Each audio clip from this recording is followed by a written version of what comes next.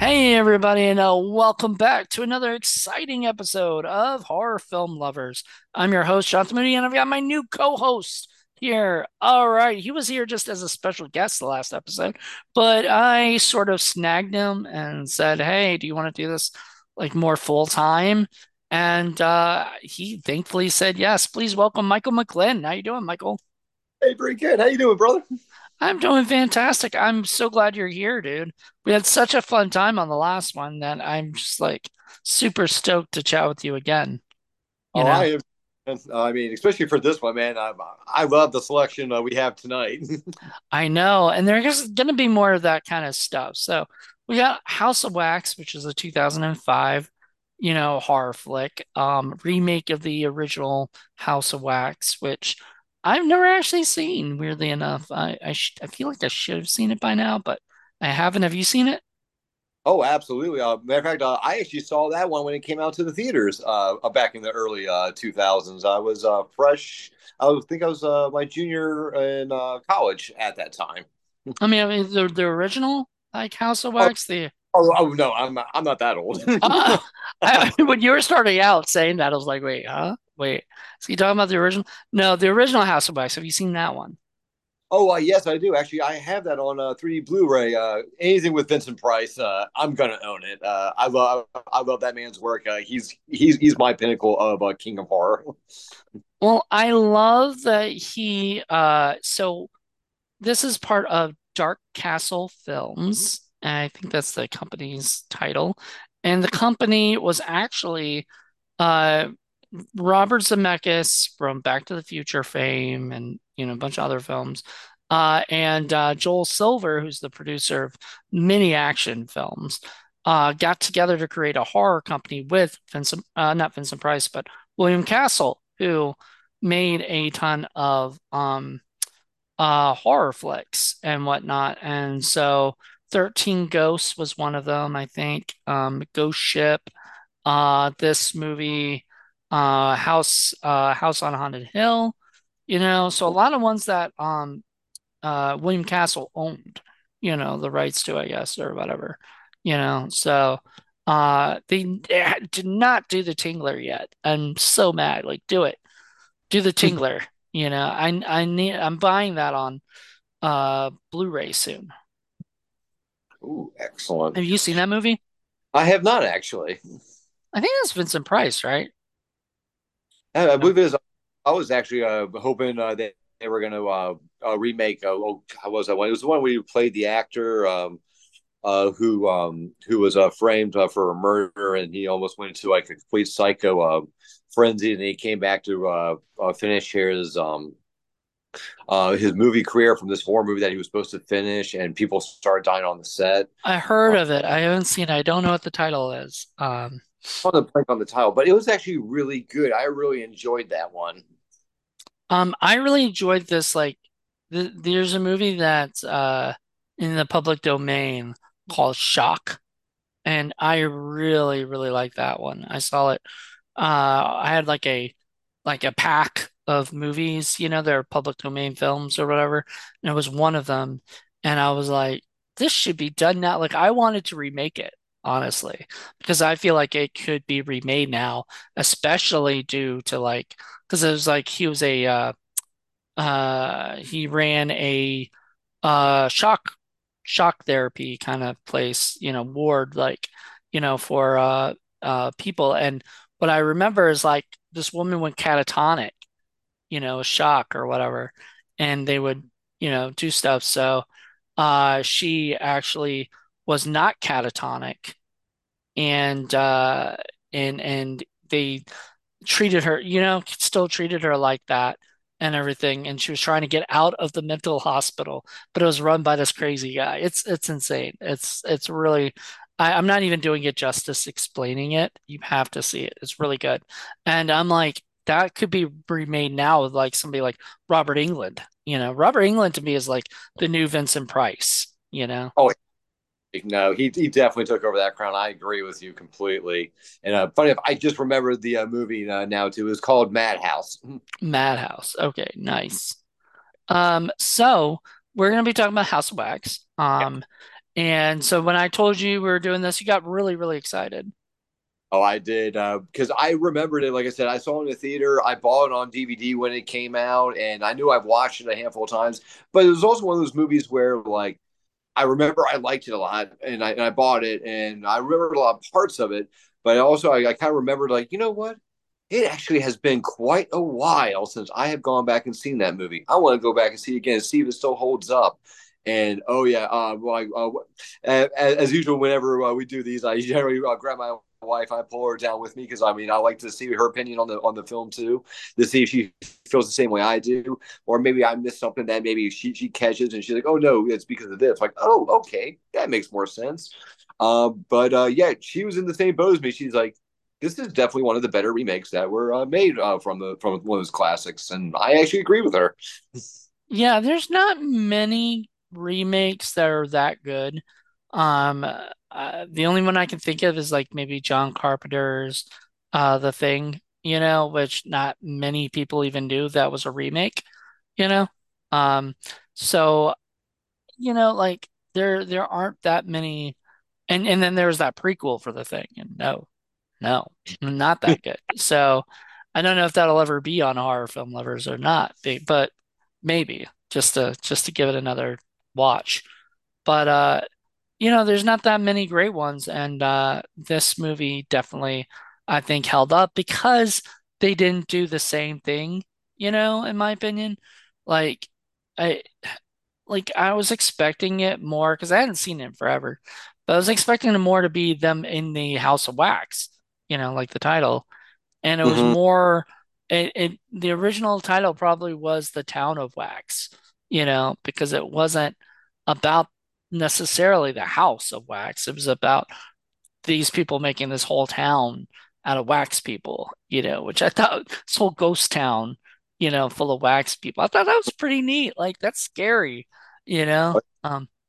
It's kind of like they took the original idea and took it to like a whole new level. They're saying, yeah, yeah, the whole town, I mean, the whole museum is wax, but why don't we make the whole town wax? I mean, and I agree with you. That was a huge step up and something to add to the remake because it's like whenever I see a remake of an original, it's like I want to see them give justice to the original, but I also don't want a complete utter carbon copy of what the original was either. I want them to take some chances. I mean, just remember what the source material was and be true to the source material. It's okay to go off the beaten path some, but make sure the main point of what made the original so great is still there. And uh, I felt it. yeah, I think they nailed it, for sure. House of Wax.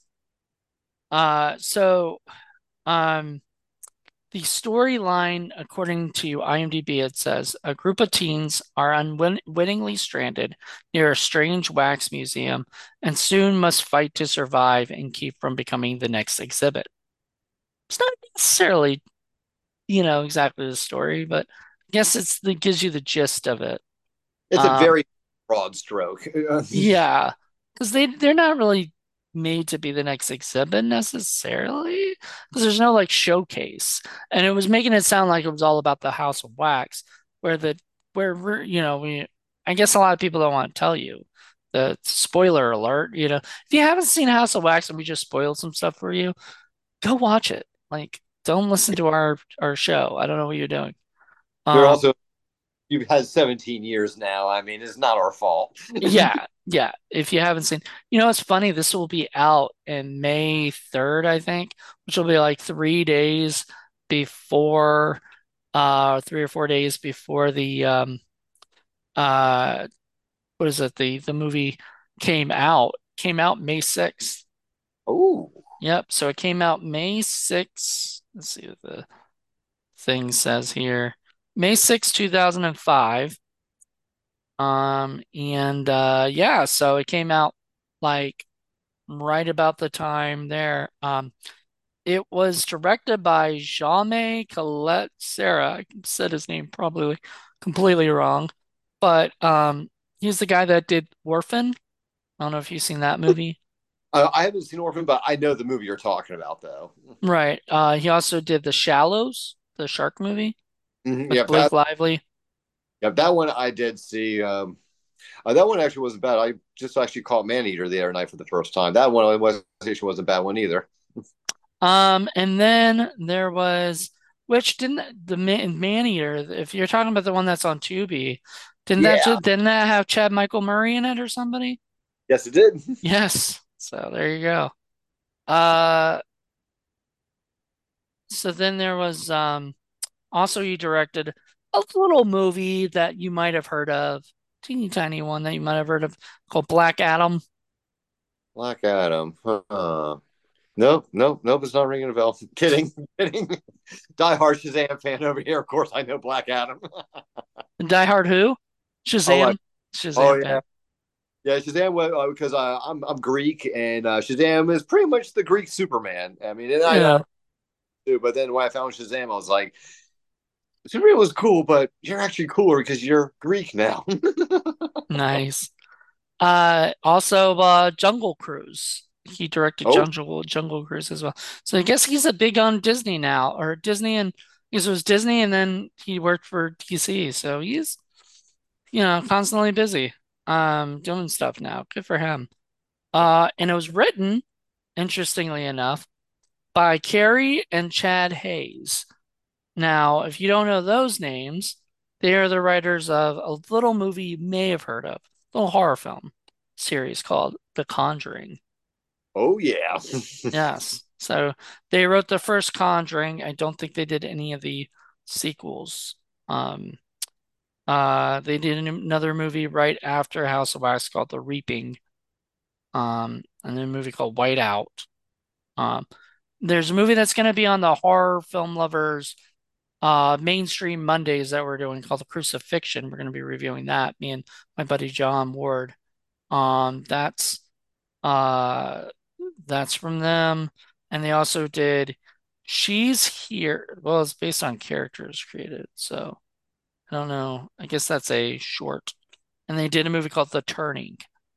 So Ooh. I think that is available on Tubi.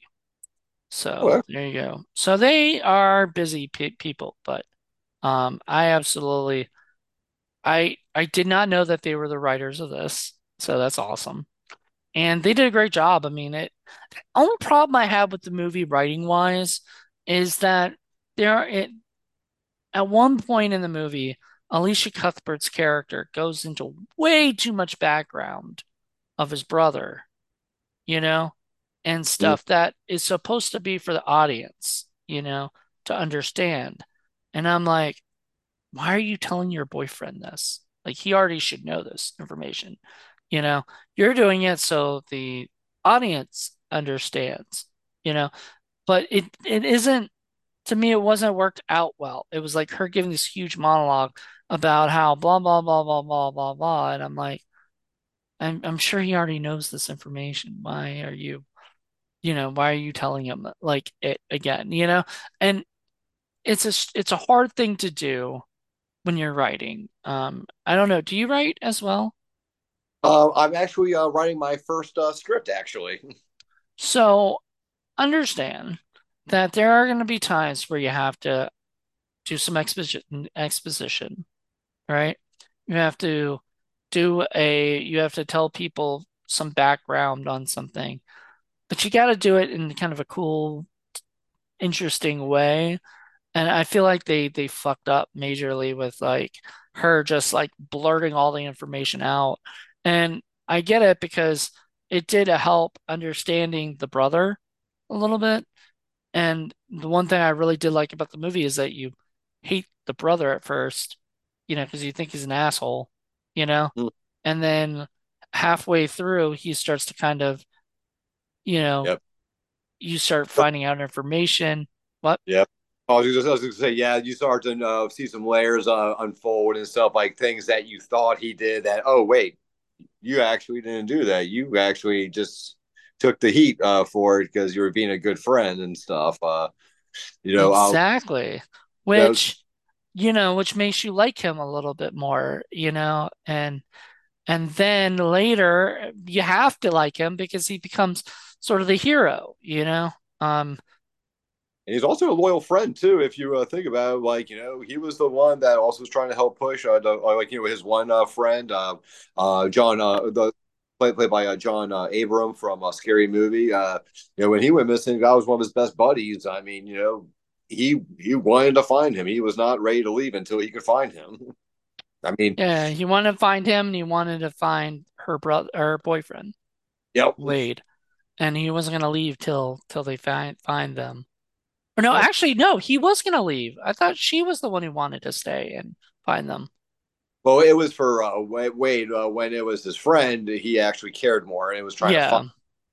Yeah, Um, and actually, because we were talking about one of the negatives you had with Elijah Cutthroat, and this isn't on her. Like you have to put this on the editor for this one. There was a very big flaw in that movie, like a big hiccup that my wife actually pointed out that I didn't notice, and I thought, no, it was just this and this, but then I rewound it and watched it. Oh my God, you were right. But if you watch Elijah Cutthroat's hairstyle in the beginning, all the way up to the where they camp for the night and they all like and they're all camping. Her hair is very short in the back and it's actually rigid, like it had like a really bad haircut. Her hair's not up or anything like that either. I checked it numerous times, but right after that scene where her brother throws the beer bottle at the car and it cuts back to him, her hair is longer. It is beautiful. It is well done and pristine, and it stays that way for the rest of the film. I was like, "Oh my God, honey, you're right." wow, I never noticed that either. That's weird. It, I you never know, noticed any of that stuff. My buddy Paul, you might have met him at the Scares That Care, but when you met me, but my buddy Paul, he will, he notices people in the background, things in the background. If we're watching a movie, he's like, why is that wallpaper like that? Blah blah blah. And I'm like, uh, I don't care. Like, I just want to see the movie, like I don't want to like get lost in the background and stuff. I don't want to watch all that. I don't want to be that observant because I feel like I'll lose you know, I'll have to rewind everything to remember all that. But yeah, next time I watch it, I'll watch it from the very beginning and see how her hair changes and everything. It's weird, you know. But you it should was always tell your wife that she's right, even when she's wrong. Mm. oh. If you see my posts about her and I conversations, she always gets the upper hand in the end. But yeah, so I don't know. So yeah, let's get into the cast. So we mentioned the people, but we'll go into them more. And I'm going by IMDb. Alicia Oh, Cuthbert, who obviously we all know her as Jack Bauer's daughter in 24. I don't know if you watched that or not, but actually, I don't. The big show that I got introduced with her on was uh, um, God, it was that raunchy Friends TV show. Unhappily, not unhappily ever after. Happy endings. Happy Endings. Okay, she was in that. Oh yeah, she was one of the main leads. Nice. She was also very much in a she really got her start in Are You Afraid of the Dark, you know. Oh, remember that one? But did you so Are You Afraid of the Dark was there for was it 5 seasons, and then they did like 2 extra seasons with a whole new group of campers, and stuff, except for Gary's brother, Tucker, was like the only person who kind of crossed over from, the Midnight Society or whatever. And so she was part of the second group of people. And so she's about my age, I think, about like I mean, I think she was born 82. Yeah, she's literally my age. So, she and I stopped watching Are You for the Dark once like the new cast came out because it was like 2 years later, and I think it's like I got into high school, you know? And by the time I got into high school, I was kind of over Snick, and everything. Oh, that's for kids stuff. Like I had no interest in watching. Now as an adult, I watch it more than I probably did when I was a kid. Um, but yeah, so she was in that. And she got her start. I think she also might have acted in um the original series as a small character. Um she was in another movie called Nico the Unicorn I've heard of, but I don't know anything about, which I guess is about an actual unicorn. Not actual, but it's about a unicorn. Yeah, so she was in The Tale of the Night Shift. Oh, and then has Emmanuel Shrieky in it too. Ooh. All right. So she was in one episode in season 5, and I guess they liked her enough that they asked her, or she auditioned or whatever. Never got to ask the creator of Are You Afraid of the Dark about Alicia Cuthbert because, just it just didn't pop up in the conversation. But I do adore her, and I know her. I followed her from The Girl Next Door, which was her most Oh, yeah, famous, thing. classic movie. Um, what?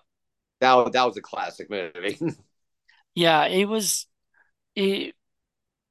it was so wonderful. I fell in love with it. And it's one of my favorite movies of all time, actually, weirdly enough. So it's so funny. I mean, I could literally watch that almost every day if I wanted to, you know. Um but then so she was in that, and so this was her first, I think, stint into horror, and I think she did a couple more horror films, but I think she likes her comedies and other stuff a little bit better.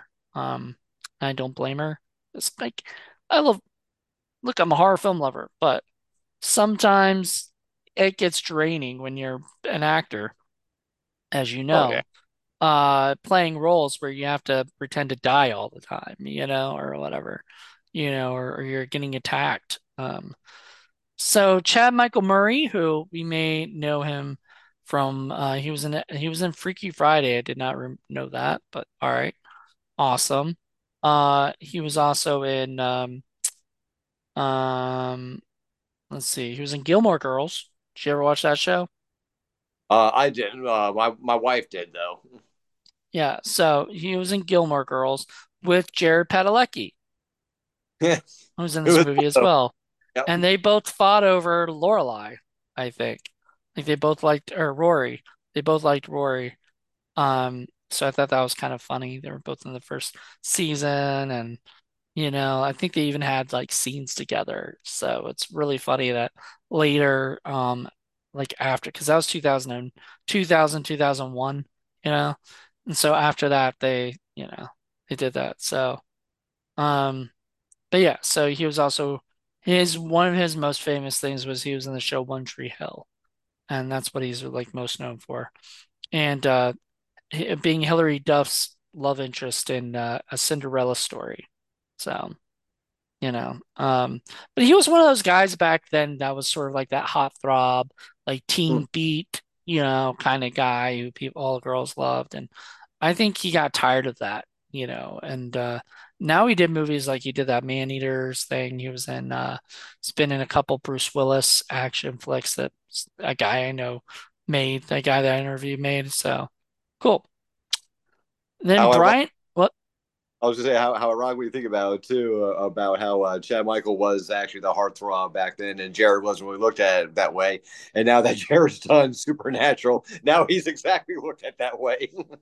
Yeah, it's strange to think like I mean, Jared really blew up from Supernatural. He didn't blow up from the Gilmore Girls. He didn't blow up from anything else. And Jensen didn't blow up from Smallville. He had a pretty big part in Smallville, Oh but yeah, he stayed for season 4. yeah. So he was in stuff. So it's just really funny, but no, I love it. Like I love that Jared became this big star that he is, because just kind of cool. Um, all right, so then there was Brian Van Holt, which I didn't know anything about him, but apparently he was in Black Hawk Down, Basic, um, John from Cincinnati, and SWAT, you know. So there you go. Um, He's been in a few things. Like he's an actor. He's acting constantly. Oh, he's in Sons of Anarchy too. So probably an episode or so.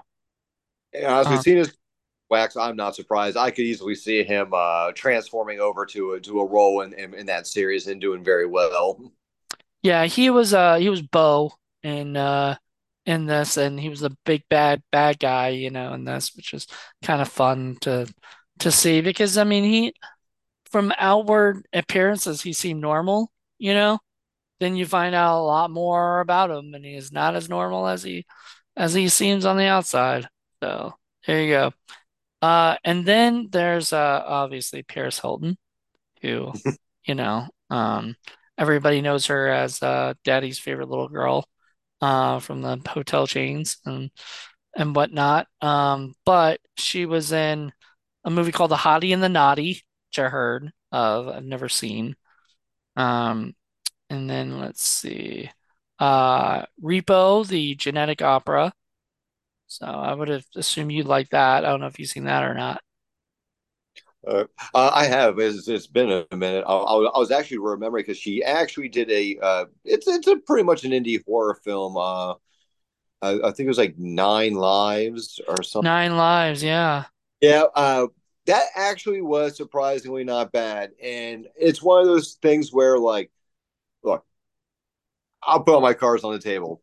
Do I think Paris Hilton is a phenomenal actress? No, I don't. But what I will give credit for was Nine Lives was one of those first films where they actually gave her a legitimate character where she's not just a TNA with a line or two. They actually gave her a character with some good dialogue, deep dialogue. And I'll be honest, I was actually impressed.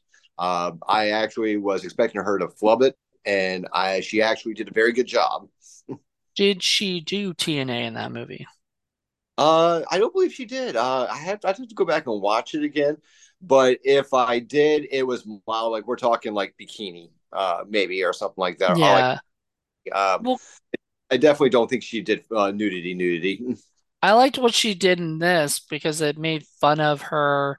What she got really famous for is her sex tape that she made. And there's a great scene in this movie where they're all like they're driving past, trying to get up to the other driver, her boyfriend, truck, and they're video and John Abrams is videotaping like he does, and he catches her giving a blowjob to her boyfriend, and it was a joke on her what is it on her sex tape because the way that they filmed it and everything was all infrared, and that was exactly how her sex tape was made and everything. It was so funny. And I remember seeing that originally and laughing my ass off and going, okay, I like Paris Hilton a lot better now because she has a sense of humor. Like, because somebody had to tell her, we're going to shoot this scene, and she had to go, okay, I can do that, you know? Um, she was also in a movie called The Bling Ring, which I don't know if you ever saw that movie or not or heard about it, but it's about these group of it's a real story. Based on a true story of these I think there were high school kids or so in California who would go and rob rich people's houses, So they go sneak into mansions and rob them. And she was one of the people that they robbed. So they would find out she was busy in Japan or something, or whatever. And then they would go find out a way to sneak into her house, take her stuff and everything. And she actually played herself in the movie, you know, which is pretty cool. Some of the people actually did play themselves. Like there was a cop that actually dealt with this stuff. He played the cop that actually dealt with this stuff. Like I thought that was pretty neat. And it's made by Sofia Coppola, who did like Lost in Translation and a few other great Marie Antoinette and a few other great movies. So I highly recommend that movie. It's Hmm. not horror, but Oh no, I mean I've definitely seen some of the movies you named off. Like I definitely know Lost in Translation, and that was a good one. So yeah, I mean I'm always willing to give a fair shake when someone has a track record of making any kind of movies out. Like, well, if I was a fan of this, yeah, I'll give this a whirl. I think you'd like it. It's fun. But it's not exactly the story, it's not the true. There's documentaries about it, and they give you the true account. This is more, it's a little bit more fictional, but it's, I mean, in a way, but like a lot of the names are changed and things like that, except for like the big people they, you know, ripped off and stuff. But the fact that she came in there and played herself was pretty cool. So I like that. Um, and then we talked about Jared Padalecki, who Mm, you and I seem to both be Supernatural fans. So um, really. I also remember him like because I remember Cry Wolf. I really love that movie. It's another one we'll probably have to do horror film lovers for. I don't know if you've ever seen it or not. I'm trying to remember. Like, I know the box art cover is like the dude with the, I think it was like a gray ski mask, like holding like the knife in his Yep. hand. Yeah, but I can't remember if I've seen it or not. Like, it's one of those ones where I had to pop it in, and it's either going to be in the first 5 minutes, like, oh yeah, it's this, or I'm going to be like, yep, nope, I haven't seen this. One of those. All right. Well, we'll find out. Um, when we ever do, I think it would be next year because we already did a Jared Padalecki movie. We don't need to do another one again, But he's big on that one. And then he's also obviously Supernatural, but also Friday the 13th Yep. remake, which honestly, out of all the remakes, House of Wax is better, but Friday the 13th wasn't terrible to me. Like I didn't hate it. Um, I didn't That particularly think it was the best. I think they could have done better, but I would have loved to see if they were going to go with the whole backstory of Jason. I would have loved to see more of that, you know? And I I think they're doing that yep. coming up on the Crystal Lake series.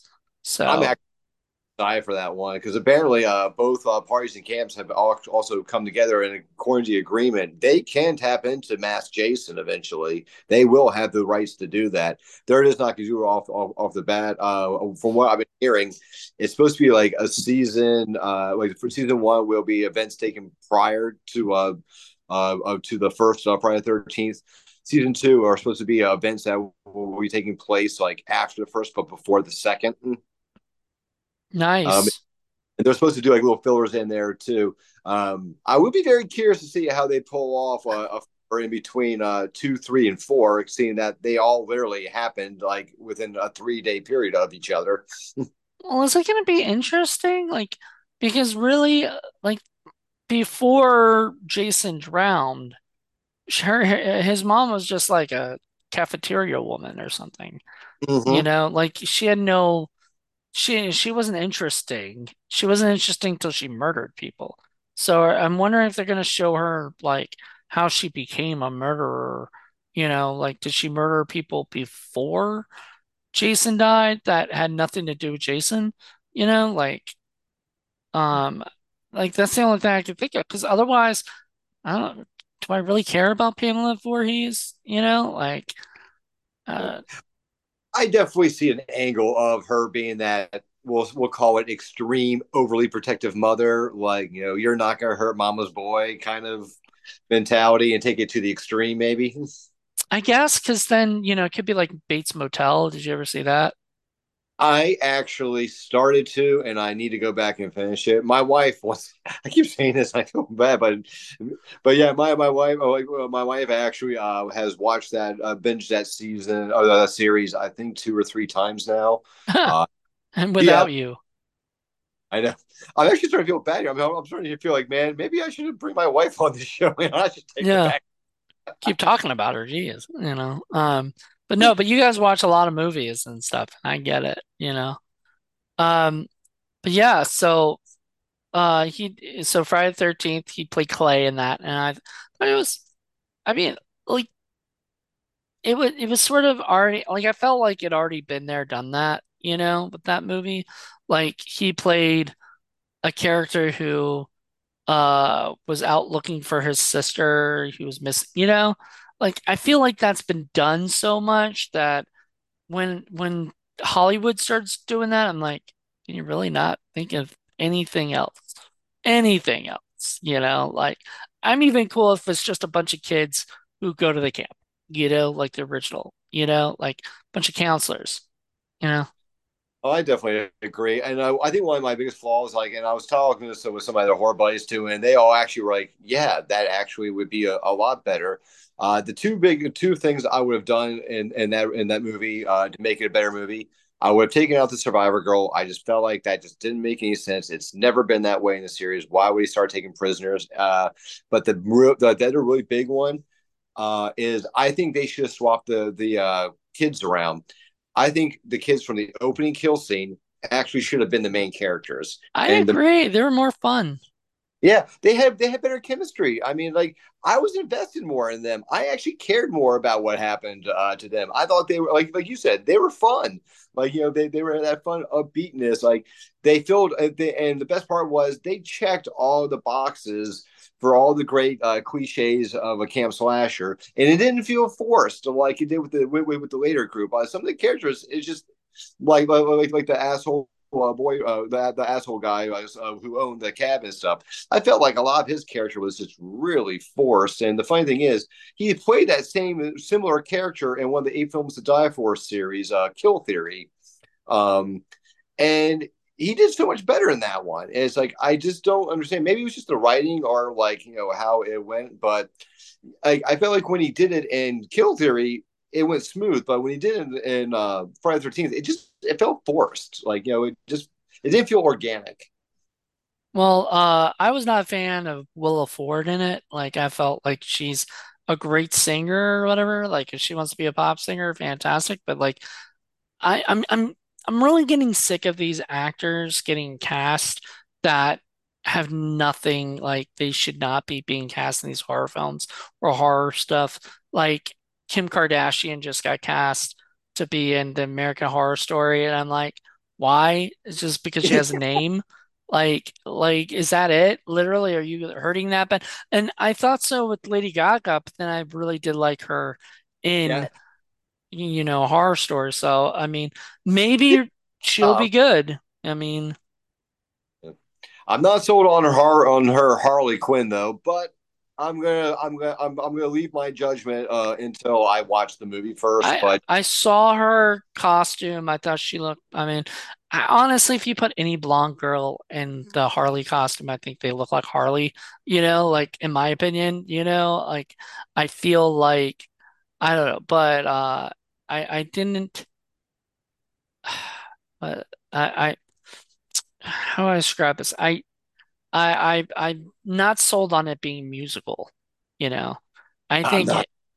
I'm like, why? I mean, has Todd Phillips like completely lost it now?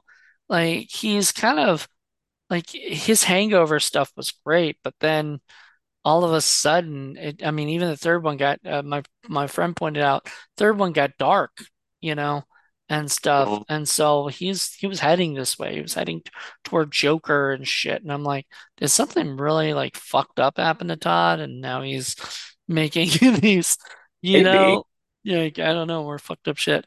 But that's for another topic for another day, probably even another podcast. That's not this Yeah. one. So let's talk about so we Jared Padalecki, John Abrams, as we talked about, was in Scary Movie, Meet the Dude. Parents. He was also in Outside Providence. Was what I really knew him from. Did you ever see that movie? I haven't seen it, but I know the one you're talking about though. And he has the strangest, funniest, sort of weirdest thing in he's like I think his name is Fuck You Boy in The Faculty. Did you ever see The Oh, Faculty? faculty, I definitely do remember. Yeah, so it was him and like Summer Phoenix, and they're like yelling at each other like fuck you," right? Yeah, And then later he's got the he's become a thing, and he's and they were kissing and making out later on. no, he was just staring. Like, Uh, he was like, she was yelling at him, saying, fuck you still, blah, blah, blah. And he's like, just staring at everybody. That's what I remember. So it's kind of funny. Um, but yeah, he was great. Whatever happened to him? Is he still acting? oh Says he yeah, was in Snowfall. What are you like, saying? Oh yeah, no, he's definitely still around. I actually met him. I was running a table at Jersey Horror Show Con, not this year but last year's. And he was, it's actually kind of a funny story. We were promoting Go Away, and we had a very similar knife to what was used in Scary Movie and Scream on our table. And apparently he had one for his photo ops, but he lost it. He couldn't find it. So he was scattering around, and he came across our table. He actually asked us, "Hey, can I borrow your knife for like, maybe like 30, 40 minutes? I got this photo shoot and I lost my knife. Can I borrow yours?" Did you use And that to say only if you let us have a photo with you? actually, yes, we did. And you know what? Not only did he do it, he actually gave us a free autograph too. That's awesome. What a He sweet guy.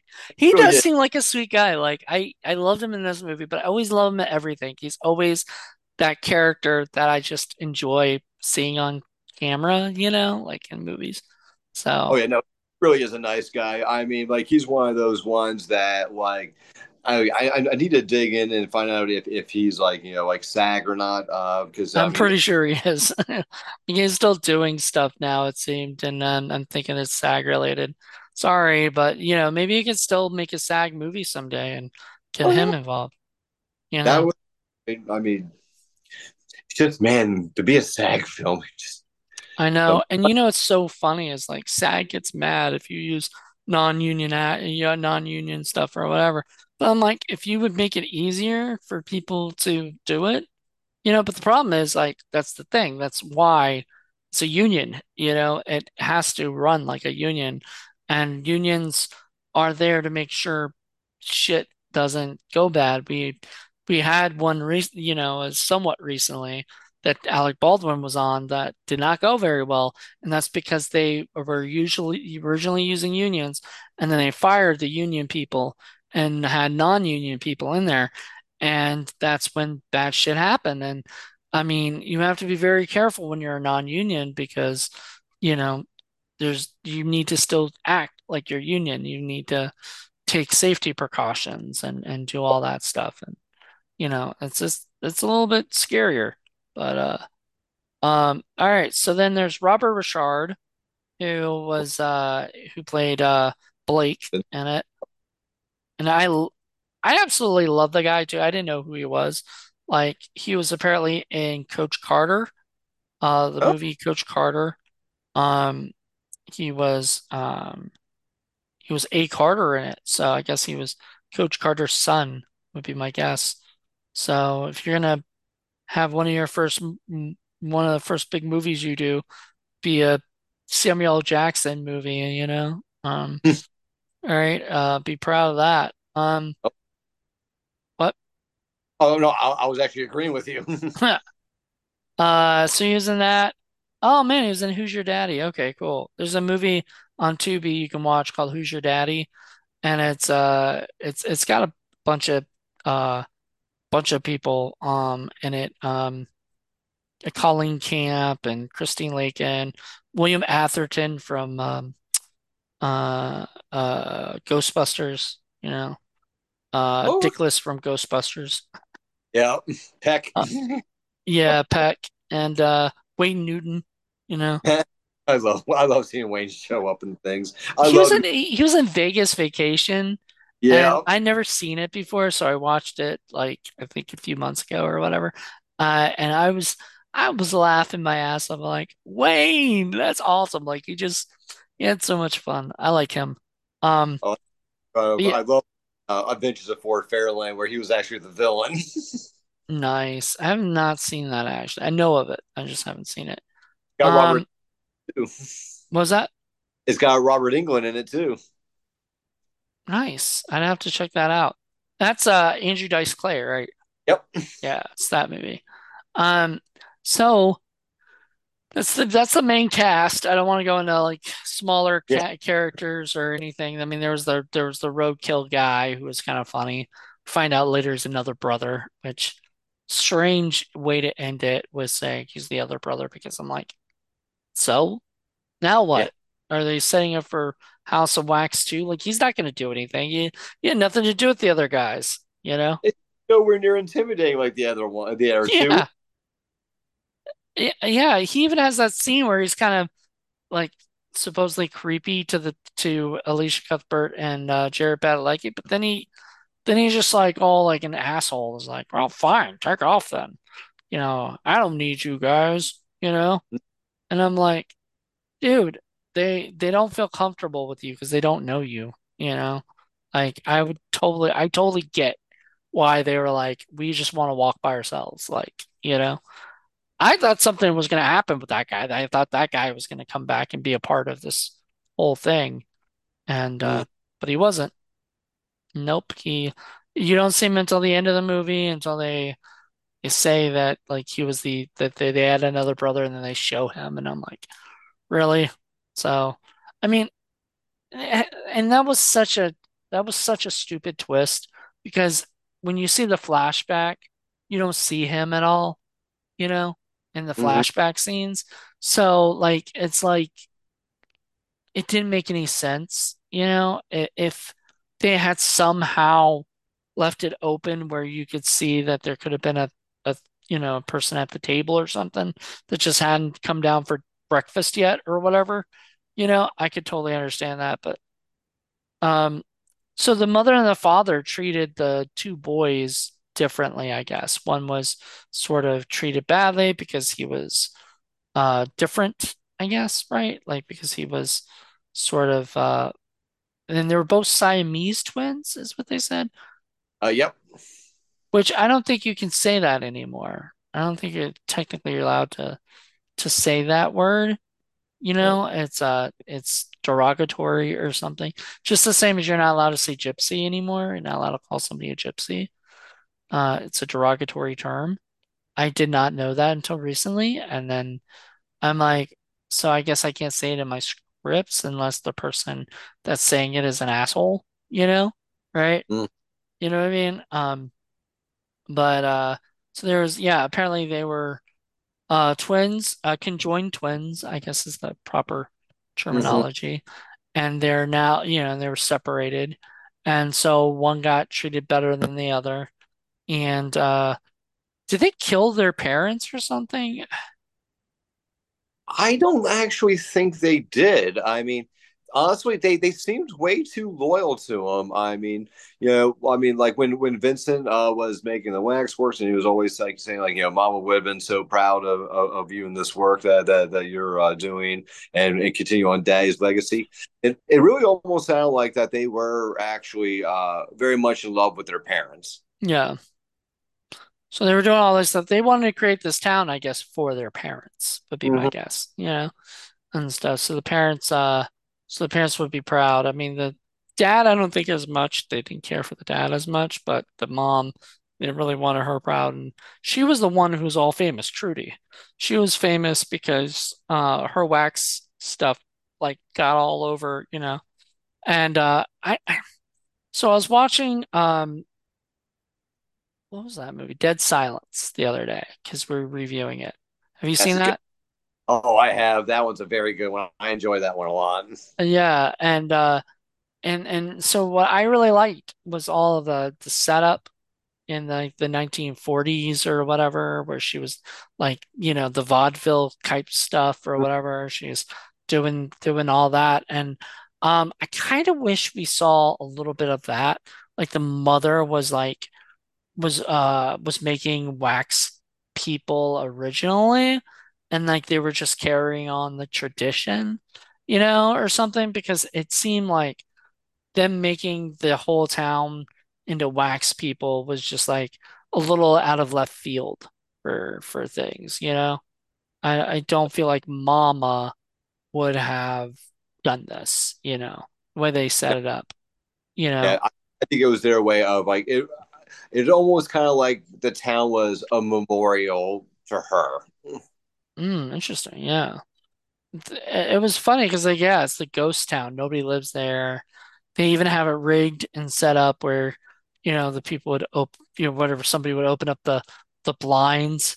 I love that. That was one of my favorite scenes, Well, and just with all the setups in that whole entire town too. I mean, it was done so well that even though the one character Bo was able to actually create a whole scene and script to like not only like make it like make people come in that town feel bad, but then allow him to almost get short with them and then come out and still have a look at him like, oh, this is a nice guy. Like I feel so bad, like when they came in, they felt like they were interrupting the memorial service. Uh, and he was coming out again all mad like, wow, really, you need a fan belt, really? Yeah, no, it's okay. I'm right in the middle of like of saying goodbye to a very good friend of mine, but yeah, no, please, you need a fan belt.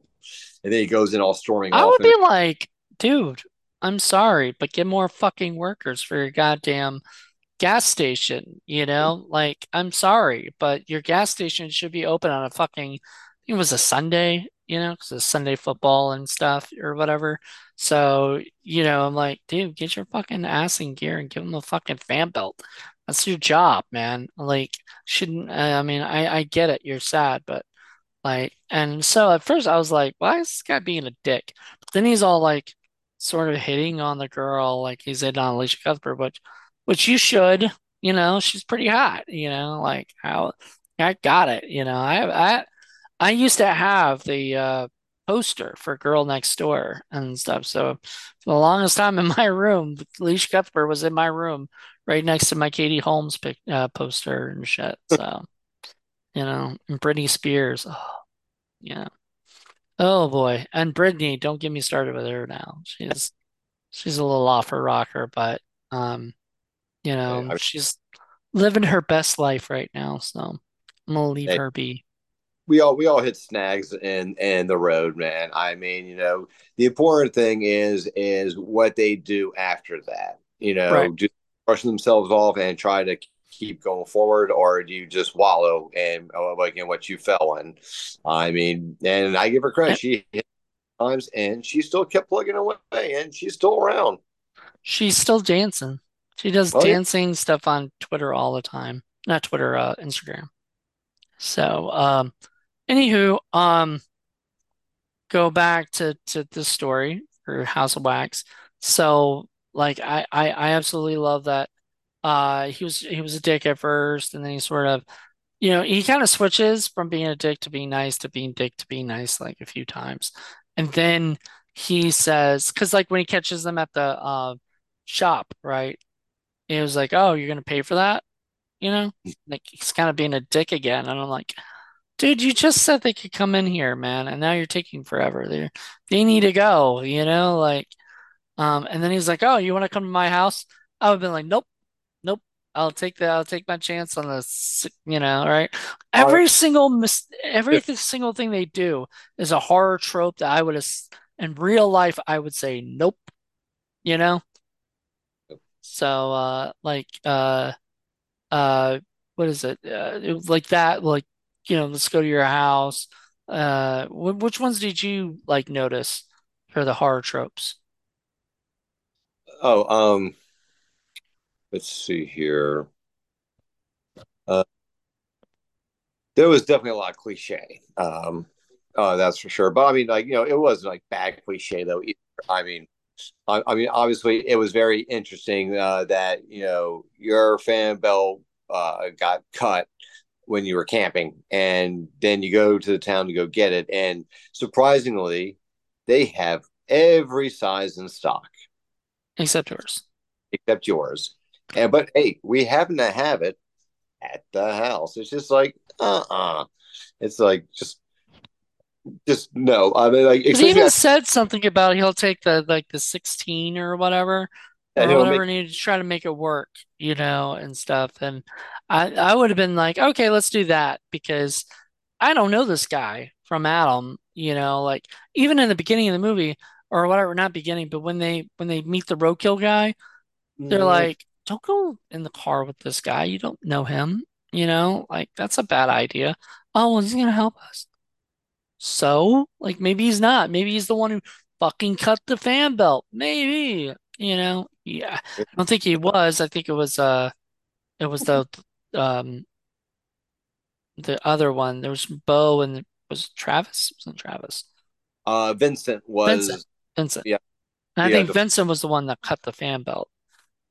Because you see him later with the camera and everything. yeah So I think he's the one who snuck around there and stuff. And but it was Bo that scared them, which one of my favorite scenes in that movie is that like that part where where the guy comes up, they're all hanging out at the campground, drives up in his truck with the blind with the lights on and everything, like shut your lights off, and then Chad Michael Murray throws the beer bottle, and breaks one of the headlights. So I think honestly the way they got set up too, that later you see that she was driving in the truck with the now, I guess it wasn't that dark or something, but if they had the lights on, wouldn't you notice like only one headlight was working, you know? Oh, that was a different truck because if you remember when they went to the house later on, and she came outside, she noticed on Bo's truck that he did have a busted tail light, or no, sorry, a busted a headlight, and that's when she wigged out and she locked all the doors, and But she's like, she drove them from the, store to the house, right? In that "Yeah, truck. did he though?" Or Because no, I no, thought, no, he did not. But yeah, how does she get in the car though? How does she get in the truck? but she got in the actually no, it was a different truck because he had multiple trucks there. Okay. All right. Even though I saw it earlier, I totally spacing out. But yeah, uh, so yeah, they walked up to the house, Yep. and stuff, which once again, I was like, what is going on here? This feels very Bates Motel. I feel like, and maybe it sort of was a little bit psycho-like uh, because was it Vincent wears a dress or whatever, like wears long hair and all that stuff, and just felt like very much like maybe he was kind of treated like a girl, or something or whatever and everything. So I was like, I don't know, does he like to cross dress or something? Or, you know, um, hey, no shame, Oh you yeah, no, I know, mean, not not kink shaming, whatever you like to do, dude. eh, Go for it, uh but don't kill people, you know. I will shame you for killing people, but that's about it. Um Especially people like, and he turned fucking Wade into a wax, you know, thing, mm, which I thought was so sad, yeah. because I liked Wade. I thought, what? He was still alive after that. I know. And then what? And then I guess he must have died then because of the fire or whatever, right? Was he in the room that got caught on fire? Uh, He had. I mean, it was either that or actually, didn't he get his like whole like head smashed in like at one of the chase scenes, like when Elijah came across him? Maybe. God damn. So yeah, poor Wade. Yeah. Um, I see. It's one of those things where I'm glad that they did the way they did it because once again, beginning of the movie, you love Wade, but you hate what was Nick, so Mm. you hate Nick, you think, oh man, this guy's an asshole, blah blah blah blah blah. Then halfway through the movie, you start to like him. By the end, you're really liking the dude, and you want him to get his sister out. And it's usually the other way around. It's usually the boyfriend that lives with the girl, and everything like that. And so the only thing I get kind of upset, like, so when they do this so that you will, and as a writer, you'll figure this out, if you haven't already. But when you write a character, you have to give them something interesting that's going on in their life, to make people care about them, right? So in Paris Hilton's uh case, she was pregnant, supposedly pregnant, might be pregnant, and wants to tell her boyfriend, we all know this. She's trying to, she doesn't get the chance to. Her boyfriend dies, she has to run, she dies. So then my whole thought process after that is then why did we care? You know, like Hmm. if we're just gonna kill these people, like why would I care? Like I guess you're supposed to. You're supposed to be like, oh man, she was gonna be a mother and all this stuff, but to me it didn't read that way. Like I like when she got killed, and he threw that fucking thing right through her head Oh, and I know. stuff. Kill too. But That was a good kill. yeah, it's one of the best kills in the movie. But that's the thing, like, because throughout the whole movie, I was like, oh man, this would be cool if none of them died, you know? And I'm only saying that because, like, generally speaking, for slashers, these types of movies, that's all you do is watch people die. Wouldn't it be so cool if they made a movie where none of the main characters died, just like the villains died, and whatnot? And it can still be a scary movie because you have no idea when somebody potentially could die or who could die, you know? Like I would have liked it better had none of the bad characters died or none of the good characters died. All the bad characters died, and that's how that's how I would have leaned into it because um but then again, if you don't have anybody die, then there's no then everybody will be sort of pissed off, because like then there's nothing that scary, because if once you kill somebody, Yeah. then Was all hats are off. Like who knows especially the boyfriend. Once Wade dies, you're like, oh shit, that means Alicia Cuthbert could die. Her brother, her brother definitely could die, you know. Um, but thankfully they did live, you know. And do you think okay, so I don't think they made a lot of money on this movie, sadly. This movie didn't bomb, like in the sense of like it was it it underperformed or anything, but or maybe it did. Oh shit. I must have been reading another one or something because it was it was a $40 million movie and its opening weekend was only 12 million and yeah, it bombed. I mean, this is gross by country, but it seemed like it made a good amount of money throughout the different countries put together. So, I don't know. Maybe it worldwide sales it was 68 million. So, but it didn't, what I've been told is in order to be a successful movie, you have to double your budget, hmm gross. And it did not, it only made 68 million, not on a 40 million dollar budget. That is still a bomb, you know. Oh Which yeah. kind of sucks because it's a lot better than I think a lot of people give it credit for, you know. Yeah.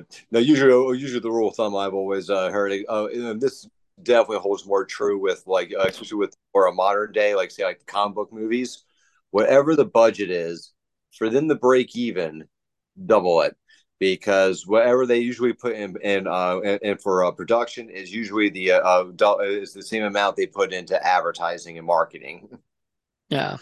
So double it and then, and really like for Marvel, they need to make movies in the billions. Yeah, like, Yep. they are in I was looking it up the other day. They're like $8 billion or something or whatever. Like company 8 billion, that sounds slow. Maybe 88 billion? That seems I don't know. But they have a lot of money, you know. And they can afford a couple bombs, but they can't afford like every movie in the MCU to bomb now, you know?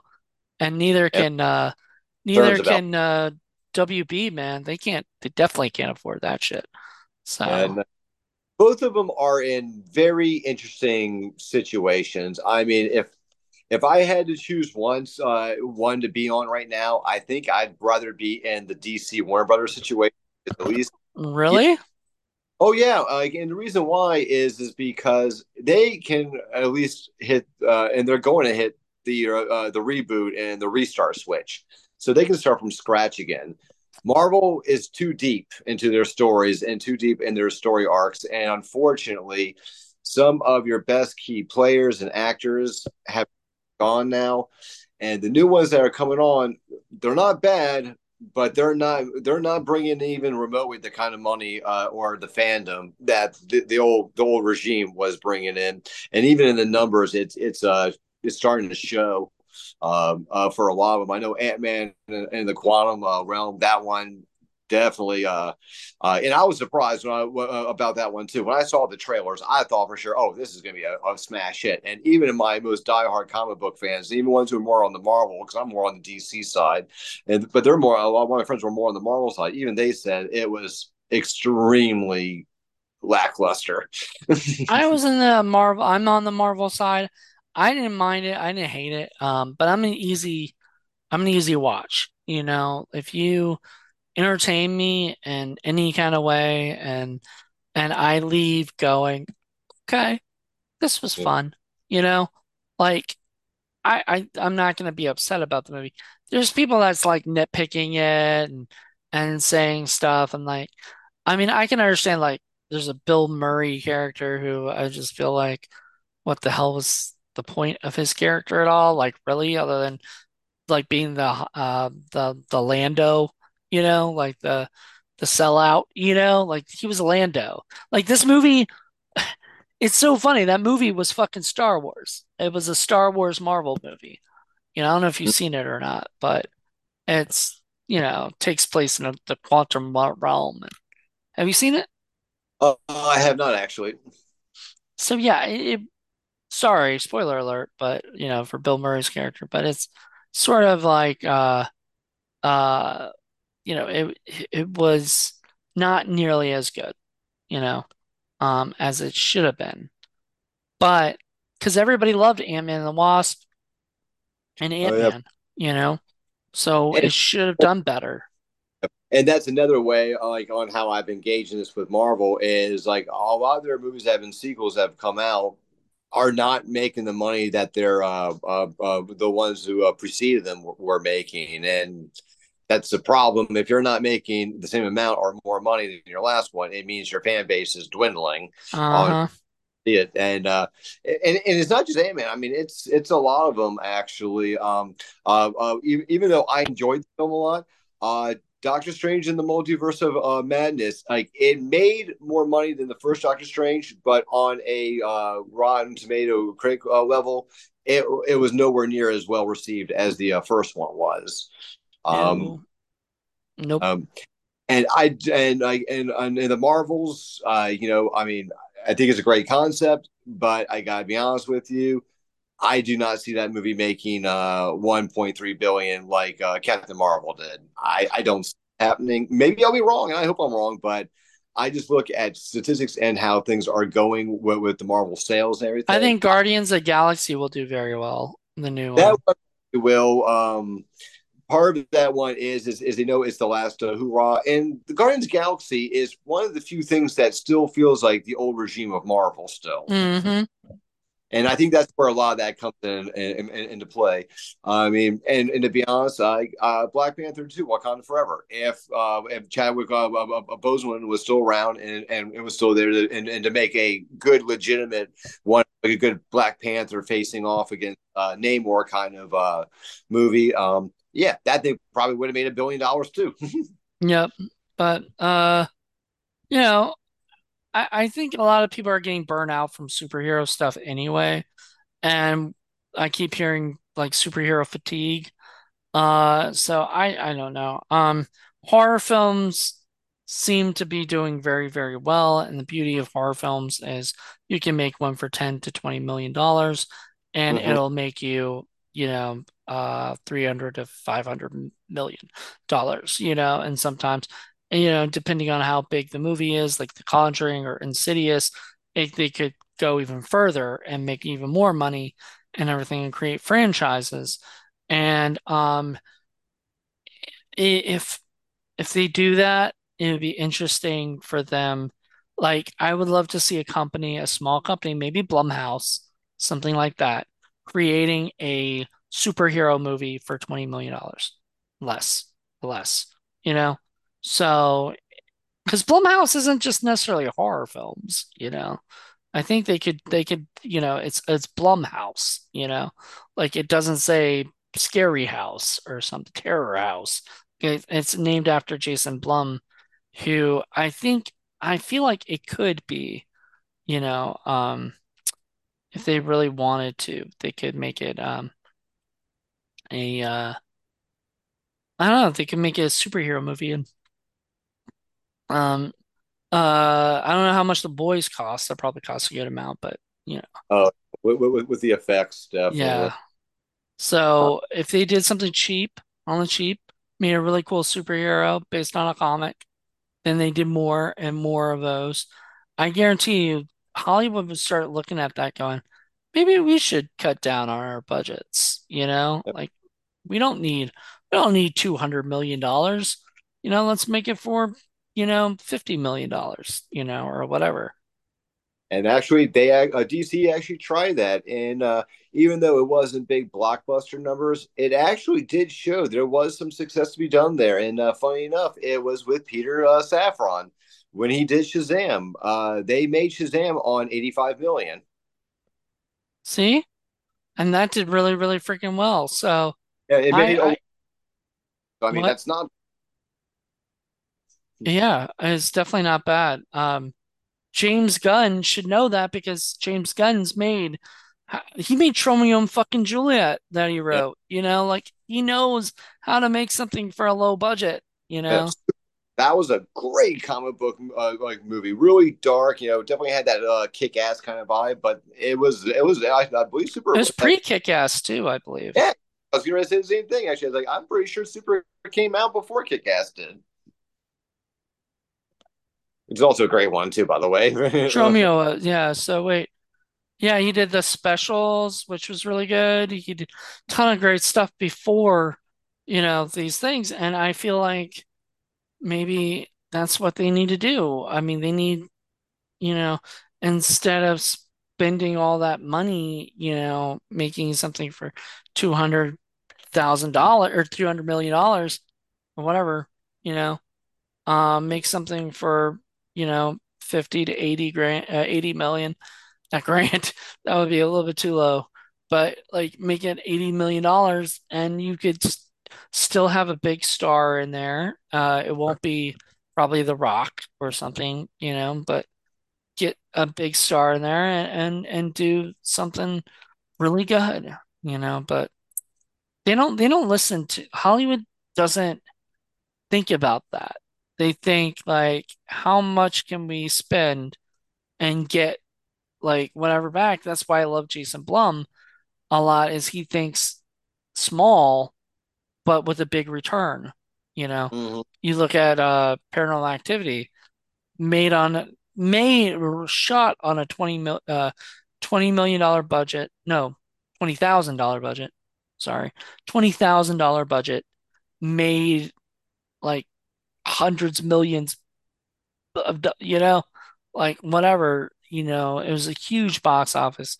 But they did do like it probably cost them about $1 million because of like advertising and stuff. But still, you know, I mean, how cool is that? You know? Oh, I mean, like it's always cool with those things. I mean, it's kind of like even like watching like the Terrifier. Or Terrifier 2. I mean, you know, yeah. I mean, that thing had a very nice, successful Indiegogo, but we're still talking like I think they got like what was it like maybe like 160, 170,000 or something like that. And that movie made millions in the theaters. Oh, it made millions in the theaters. So, like, yeah, it was like I think it was close to 200,000 that they spent on it, and that was just through Indiegogo. Imagine had they had like Blumhouse money, like $1 million and stuff, they could have made that movie, for that, and they would have maybe even made more, and stuff. So, um, I know they're making a Terrifier 3. Oh yeah, Um, you they know, what? they'd be crazy not to. I mean, when you have that good of a financial turnaround, you better believe 9 times out of 10 you're going to get a sequel. It's always about like at least for like most of the production companies I ever worked with, there's always like a rule of thumb: a sequel is always on the table as long as the demand is there for it. Right. I mean, and because I mean, if a lot of people aren't harping for a sequel, then what's the point in making a sequel? I mean, if you don't have the fan base that wants it or wants to see the next story in this series, well, then you're probably not going to get much of a better turnout than you did on your first one. Well, that's why I like the comic book stuff and everything with the franchises, is because they already have it set up like uh Kevin Feige was like one of the first ones to really do it, but with Marvel, they set up the universe beforehand, you know. They're kind of Mm-hmm. announcing at Comic-Con, which is great. I like this is what I would love to see from the horror genre is people going to horror conventions like how we had Scares I Care, but like say Texas Frightmare and saying, "Oh, we're going to be making this big announcement at Texas Frightmare. You should come out." And then they go there and they say, we don't have just one movie of this. We've got two or three, right, planned. We're going to be making this, blah, blah, blah. Also, you better have the money and have it already all set up. But, and then you go out and make like a new Hatchet series of movies or whatever. Like, imagine if Adam Green went to Texas Frightmare, came up on stage and told everybody, we're going to do the next Hatchet movies are four or five, six, and seven are gonna be made, or whatever, and we're gonna be shooting them back to back, and they're coming out. Like how excited people would get for that. You Oh know, yeah, kind of did that with Victor Crawley. No one knew he even made the movie. He held an event where like he was going to be there, and he's like, "Yeah, we're going to play the first Hatchet movie and stuff, and I'll sign autographs and everything like that and stuff." And then when the whole thing started, he went up on stage. He goes, "Yeah, guys, I got some really, really bad news for you. Unfortunately, I forgot to bring my cut of Hatchet with me, so we're not going to be able to watch the first Hatchet movie." But on a brighter note, good news. I actually made a fourth Hatchet film, and I have that with me. So why don't we watch that one instead? And of course, the whole crowd was like, that's fucking amazing. Are you I gonna think watch the new Evil Dead movie? oh God, yeah, absolutely. I mean, I'm a big fan of the franchise. I loved the Ash versus Evil Dead TV series. I thought that was like Ash versus the Evil Dead TV series to the Evil Dead franchise. I think was just as well done and coordinated as Cobra Kai was to the Karate Kid. Exactly, I'd agree with that. So. Which I know Cobra Kai is coming out in the last season is coming out, I think this year or next year, and kind of sad about that. And then I they, am actually. I didn't know it was the last season. oh, I'm sorry. It's Oh yeah, it's no, gonna be yeah, I just told you. You just found that out. yeah. I mean, I would have found out eventually, but I mean, Yeah, yeah, you would know. it's I'm great. glad you know now because so you can be prepared. But yeah, this is the last season is what they were announcing, unless they changed it. Unless it's but last I heard it was the last season, and it was because their Sony is making a new Karate Kid movie. Whole new reboot. Don't Dude, ask me why. just leave it alone.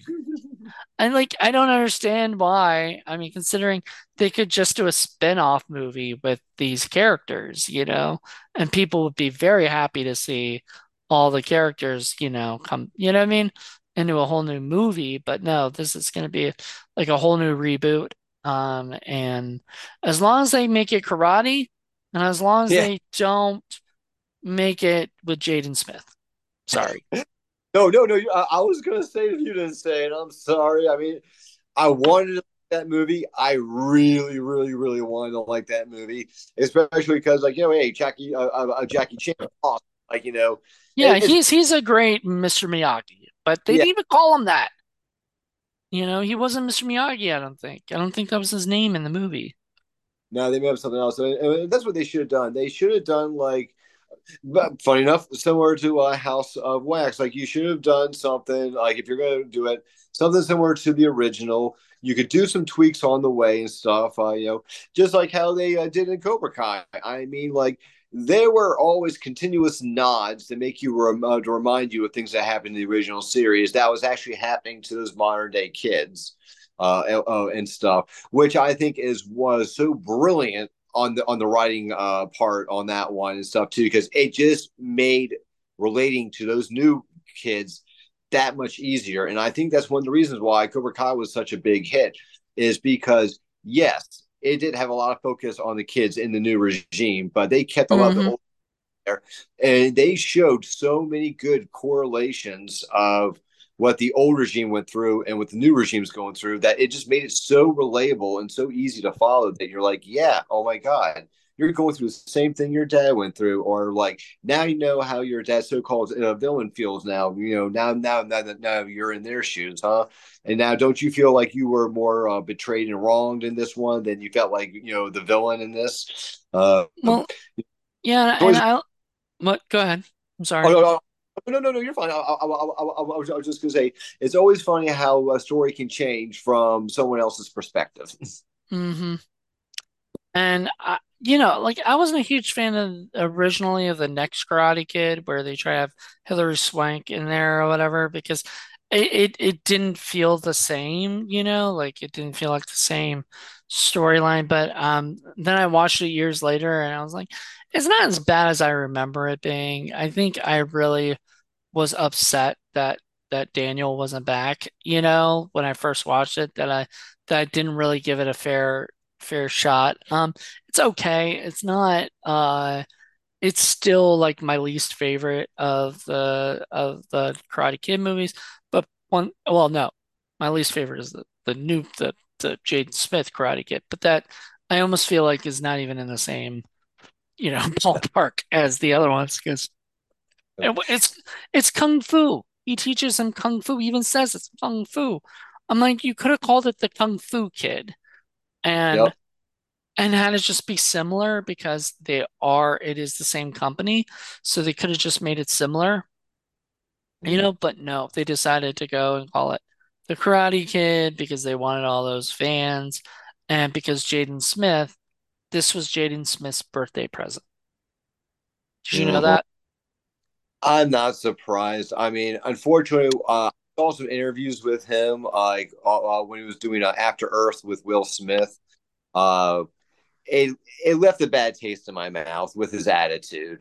He just had that very like pretentious kind of attitude, like almost borderline spoiled brat, almost. Mm, Is that he's like, no one should be talking about me. I'm a great actor. I don't know my stuff. Like I'm a great actor. I don't need my family name to get me by. And I'm just like, no, no, you do actually. yeah.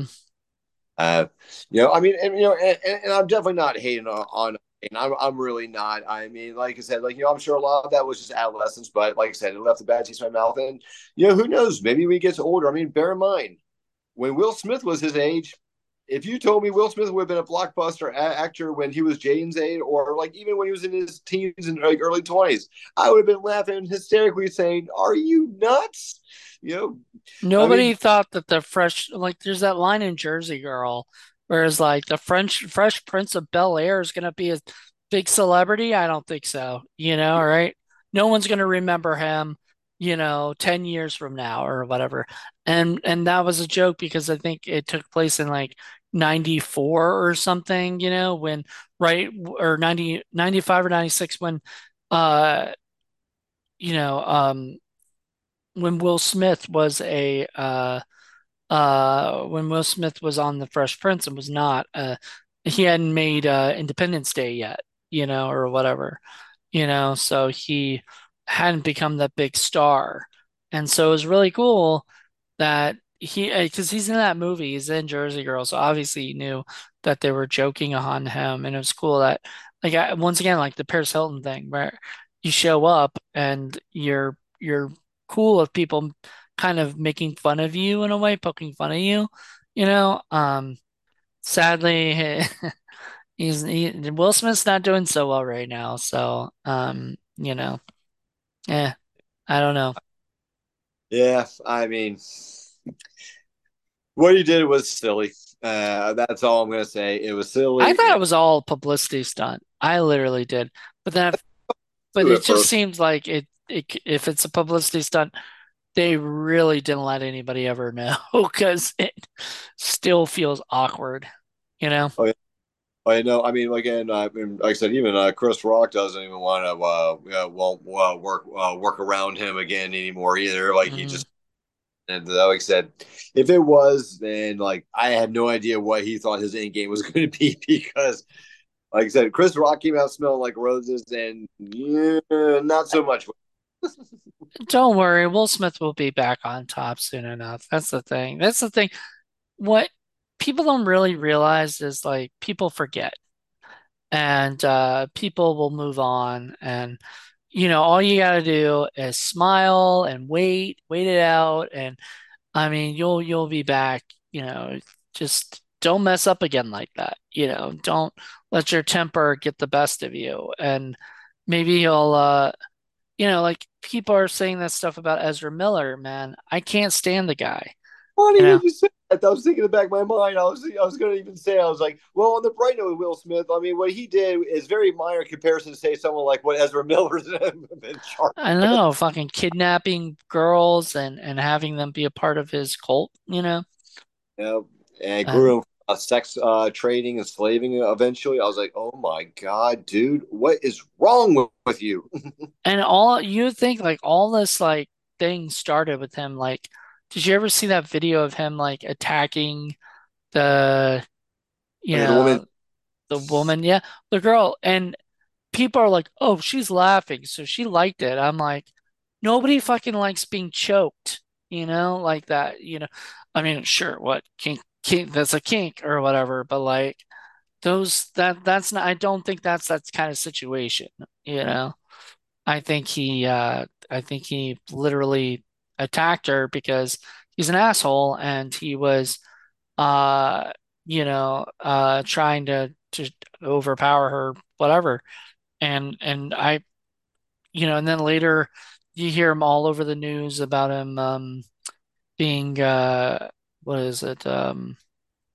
All over the news about being drunk and going to, you know, uh, showing up at people's hotel rooms, all this shit, all this crazy shit. I'm like, dude, this guy seems like he's downward spiraling right now. And it all ended up to him grooming that girl and when she was like 14 years old or something, like that's just sick.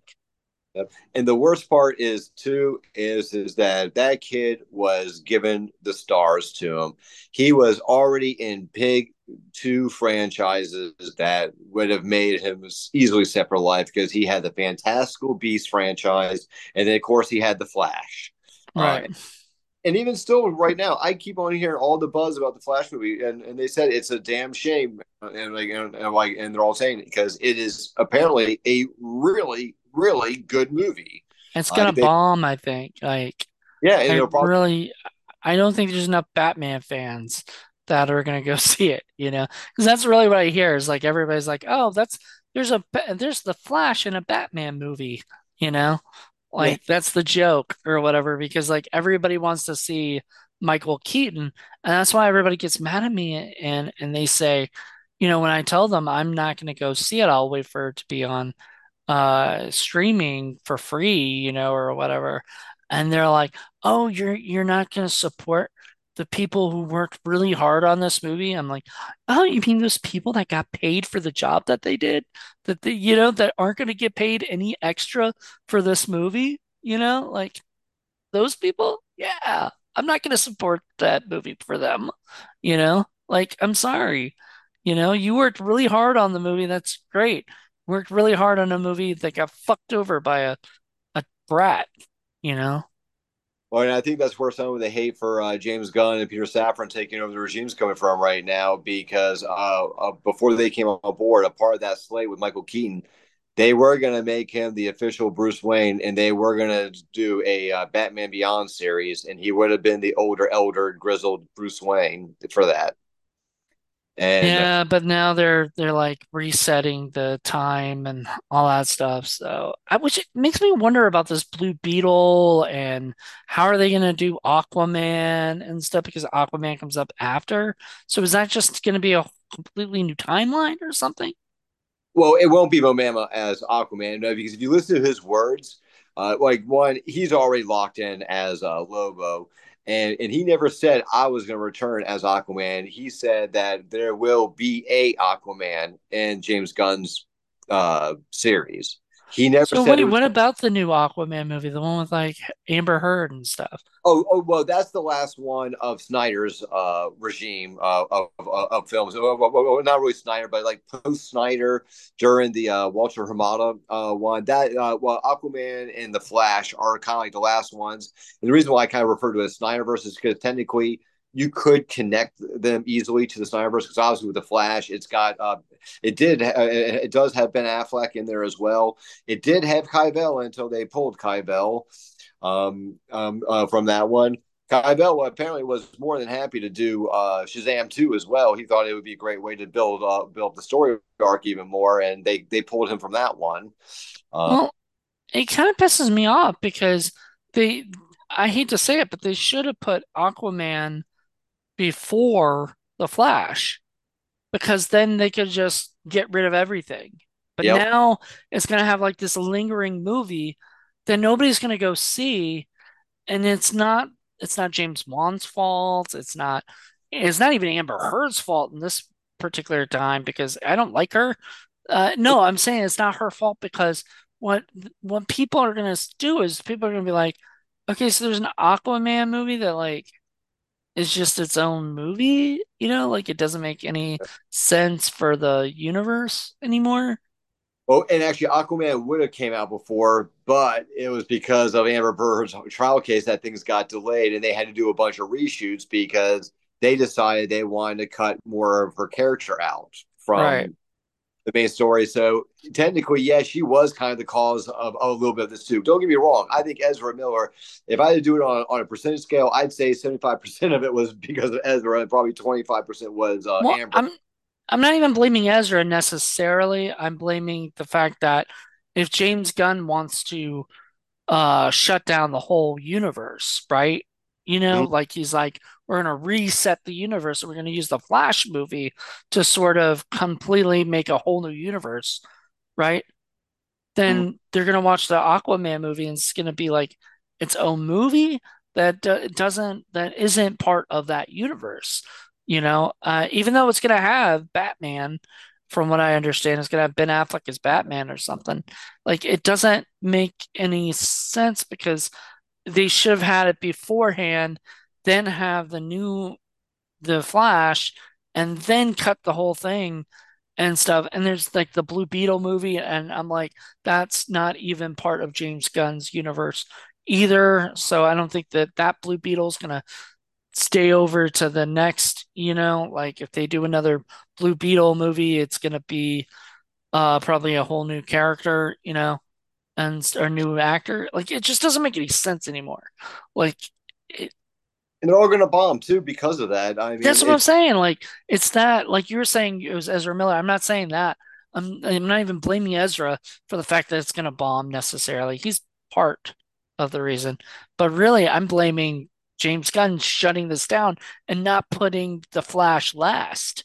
You know, like I know you got to put it out as soon as you can, but like and not sit on it, but like you have to, like, or you have to get things out quicker.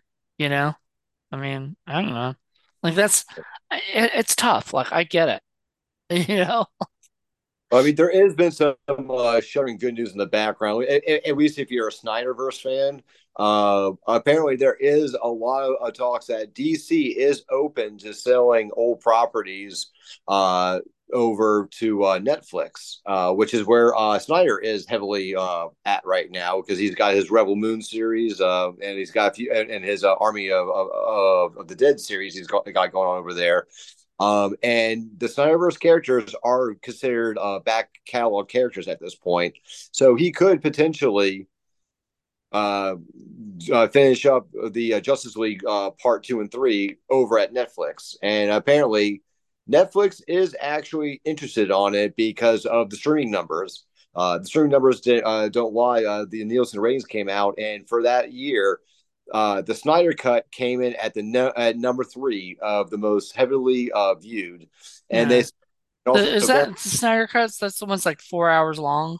yeah, exactly, which makes it even that much more impressive because not only was it streamed more often, but it was such a longer movie too. And not only that, it was technically a movie that already came out that bombed. But anyone who watched the Whedon cut and watches that will know that it's a day and night difference in the story. Everything is better on the Right. Snyderverse. Well, I would watch it. It's just I have to like make a day or like days to watch it, you know?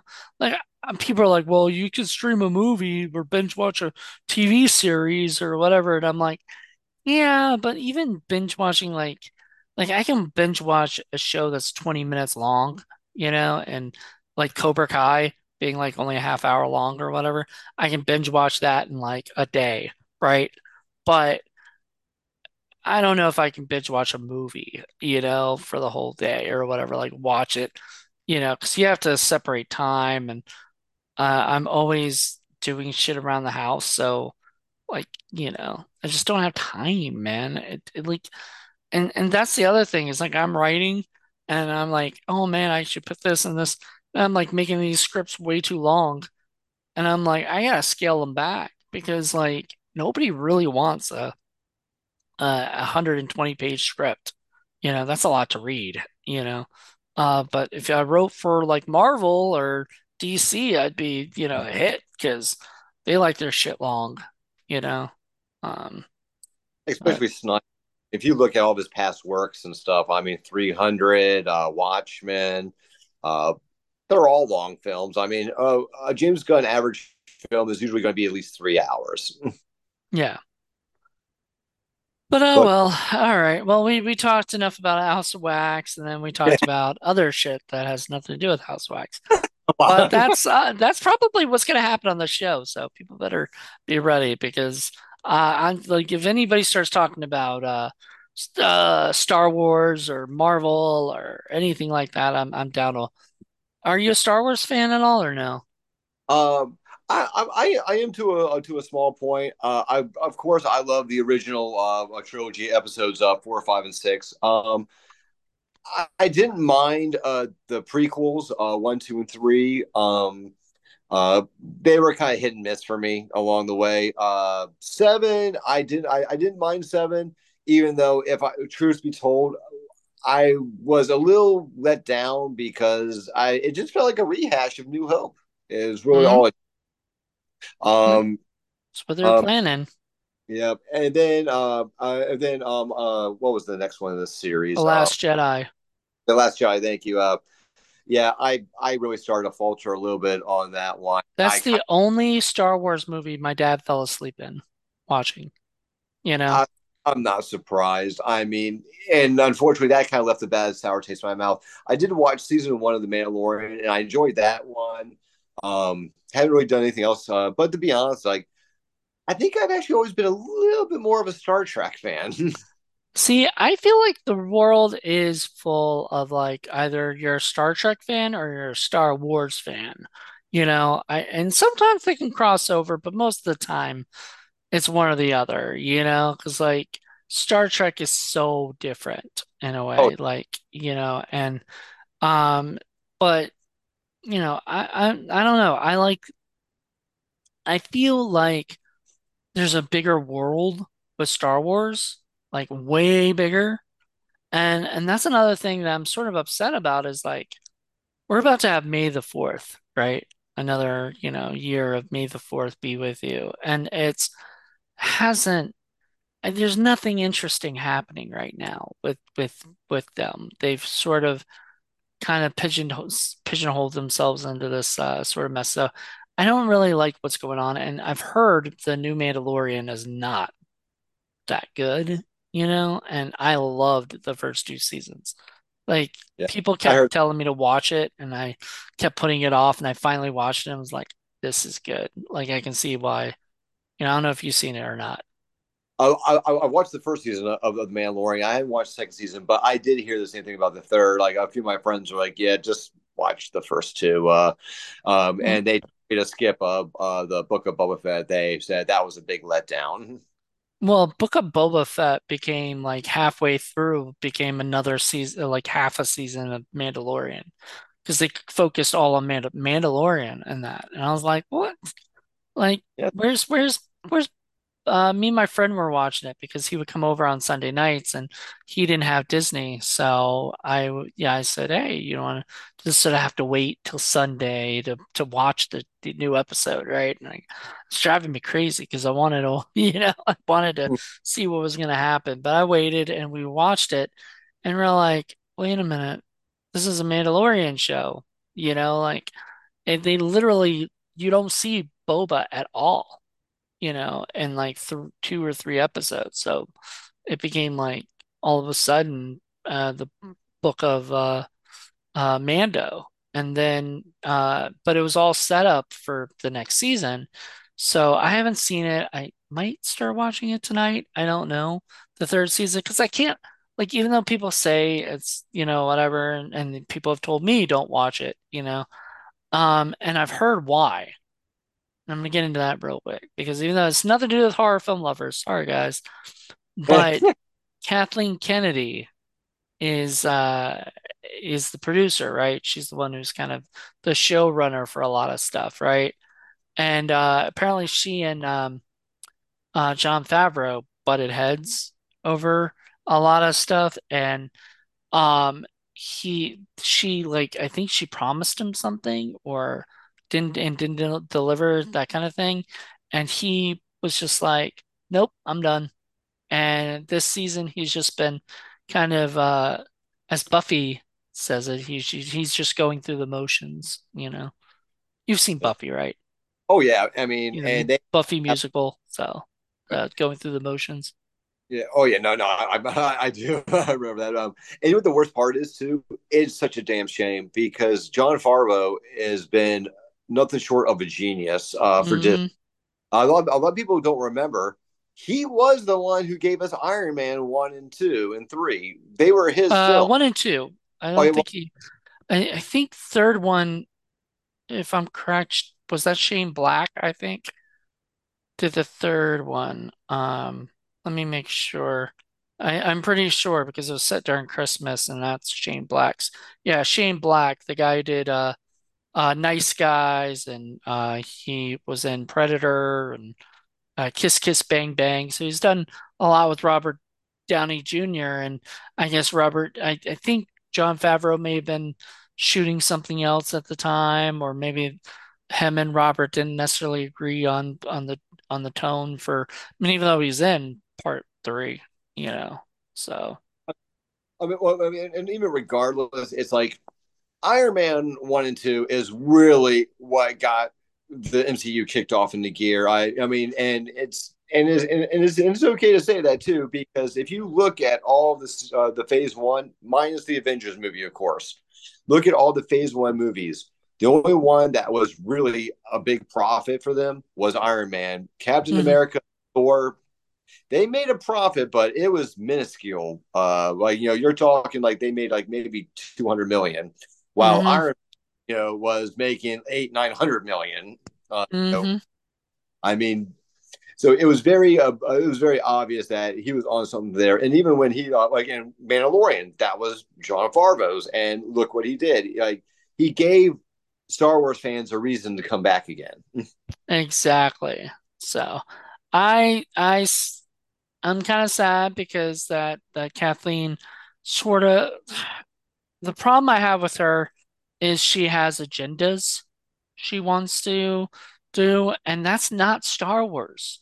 Star Wars isn't about agenda. It is about e equality. It is all about that because there's Leia, mixed in with like Han Solo or whatever.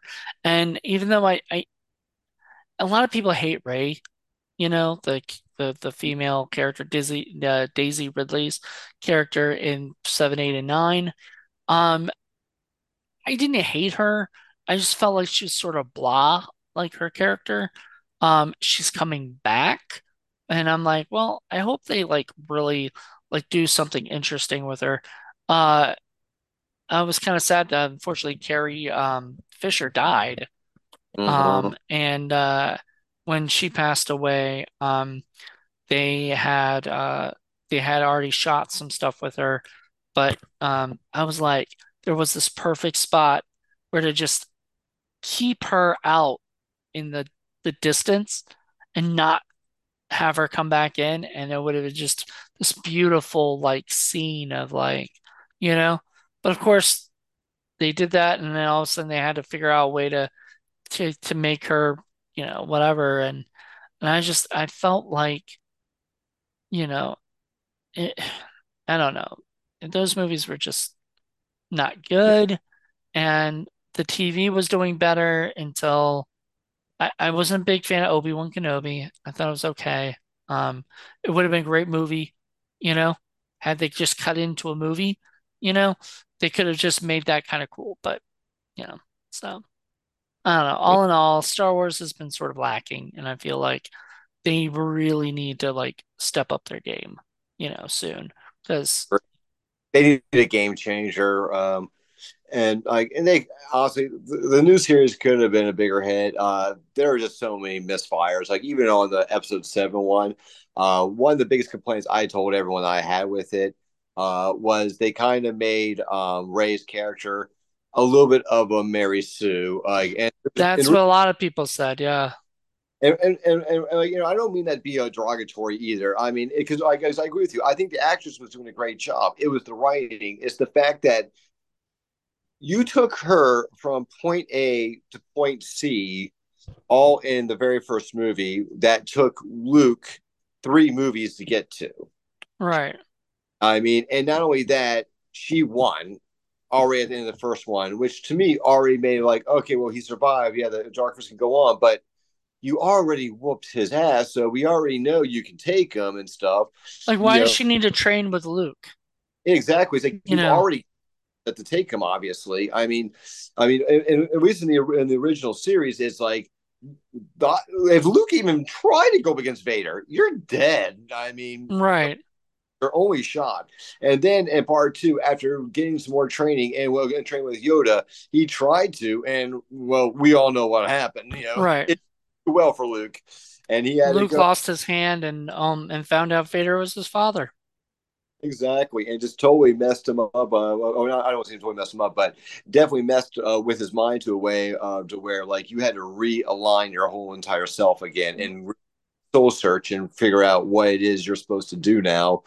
I mean, yeah. So it wasn't until like the third movie, and even in the third movie, it was a very close fight. I mean, it wasn't until Luke started to slowly embrace his hatred that it allowed him the power to overpower Vader and to do it. But yet, just enough to realize when he needed to pull himself back from not being what his dad became. I mean, it was Yeah, a he very didn't want to become a Sith, you know. ex- Which I mean, and that's the other thing is like the uh the first three movies, the 4, 5, and 6, those were this legendary kind of stories that uh, evolved through time. Throughout each thing, you learn a little bit more, and you kind of come to understand these things. And then by the last one, you know what I mean? Like you know the characters, you know every, you know what I mean? And then they did 1, 2, and 3, and it was like, okay, we need to expand upon this stuff. But then there was a lot of fuck ups. There was a lot of like continuity issues and things like that. Like I forgot they mentioned in the Clerks animated thing of like, then how come, he said he was the one who got trained by Anakin got trained by Obi-Wan when it was really Qui-Gon Jinn who trained him, right? Or whatever, and all this stuff. And yes, he was his thing, but like he actually trained with Qui-Gon Jinn originally, and stuff. So I don't know, things like that. There was like a lot of little continuity issues because they weren't really there weren't really boundaries at that time that we sort of learned more about nowadays. When you make a franchise like this, that you build this world, you have to know all your characters. You need to know how they're set up, and you need to know um what you're going to do next. Like, and you need to know what happened 20 years ago, for the grandfather of that character. You need to know that stuff because that might come back later and be used and be helpful to somebody or whatever. So you have to build all of that stuff up before the movie even gets made. And and I feel like these new ones, they just threw out everything that, and they were like, let's just wipe the slate clean and start, but you can't, because everything else came before then, including books that were made. And I have a few of them, and I love those books. I don't know if you ever heard of them. They're Star Wars Legends books. They're fucking phenomenal, and some of the best writing. And unfortunately, well, they're not canon.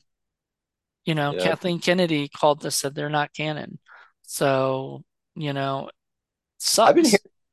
that they might be adapting the Timothy Zahn series of the Heir of the Empire, Dark Force Rises, and Last Command. They might. I think that's what I've heard too. Uh, if they do, they will. It. I don't think it will be canon to the book. You know. So if they do, they'll just say the characters and stuff. You know. Uh, But I could be wrong. You I know. hope they're Yeah. actually books.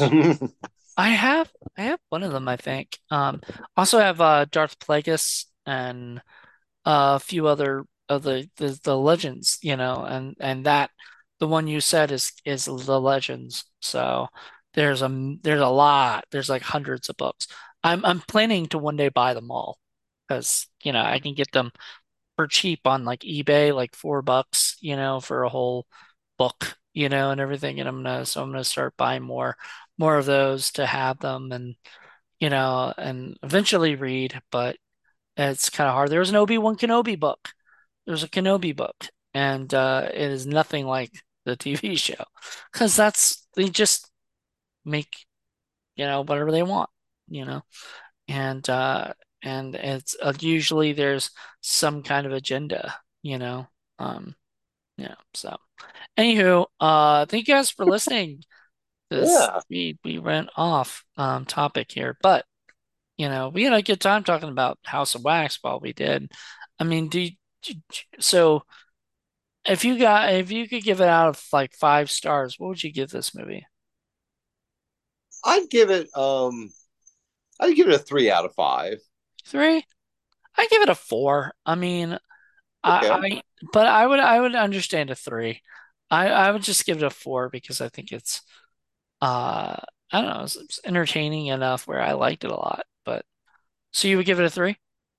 Yeah, I mean, like for me, like I'm very hard at giving 5 stars too. I mean, for a 5 star, it's gotta be like everything was just perfect for me the way I loved it. And only a couple of films in my life have really brought me to that level. I'm like, oh my god, this is it. I this is just awesome across the board. I can't find like almost anything wrong with this.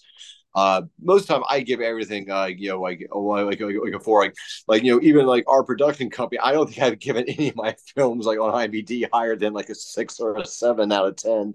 Really? Just, oh yeah, I mean, I'm sorry, I'm gonna be honest about our films, and I know the director I work with, he wants the same thing. He's like, I don't want padded numbers, I want honest opinions, because as he says, I can't grow unless I know.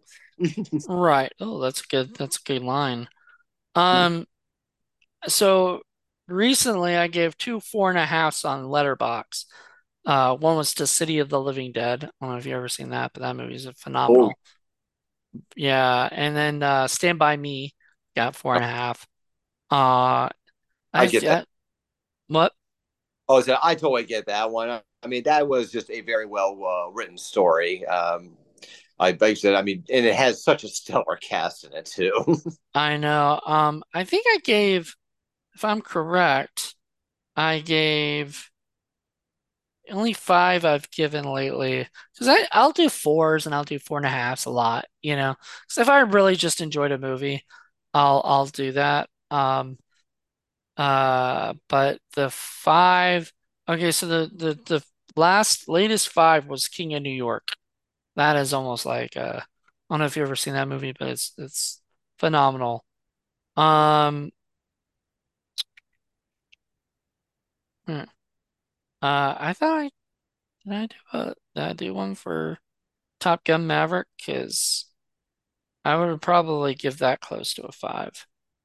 I haven't seen that one yet, but from everything I've heard from everyone, if you gave it a five, I wouldn't have blamed you. From everyone I heard, everyone said that it checked all the boxes for all the nostalgia and the heart that the first one had, and capturing that nostalgia and that heart that a lot of those '80s films and '90s films had. It's like lightning in a bottle. Hmm. Some people can catch it, and some people will always miss it. And I also gave a short. It was it Amityville Christmas? I gave that a five because I really Huh? enjoyed that. I don't know if you've seen that yet, but Steve Rosinski's uh movie Amityville Christmas, and it's just goofy and funny, and it's cute. You know, it's a cute movie. So, but yeah, I don't give fives. The Bling Ring I gave four and a half. You know, like I'll give up to four and a half, but like it has to like be really fucking good. You know, like to get a five.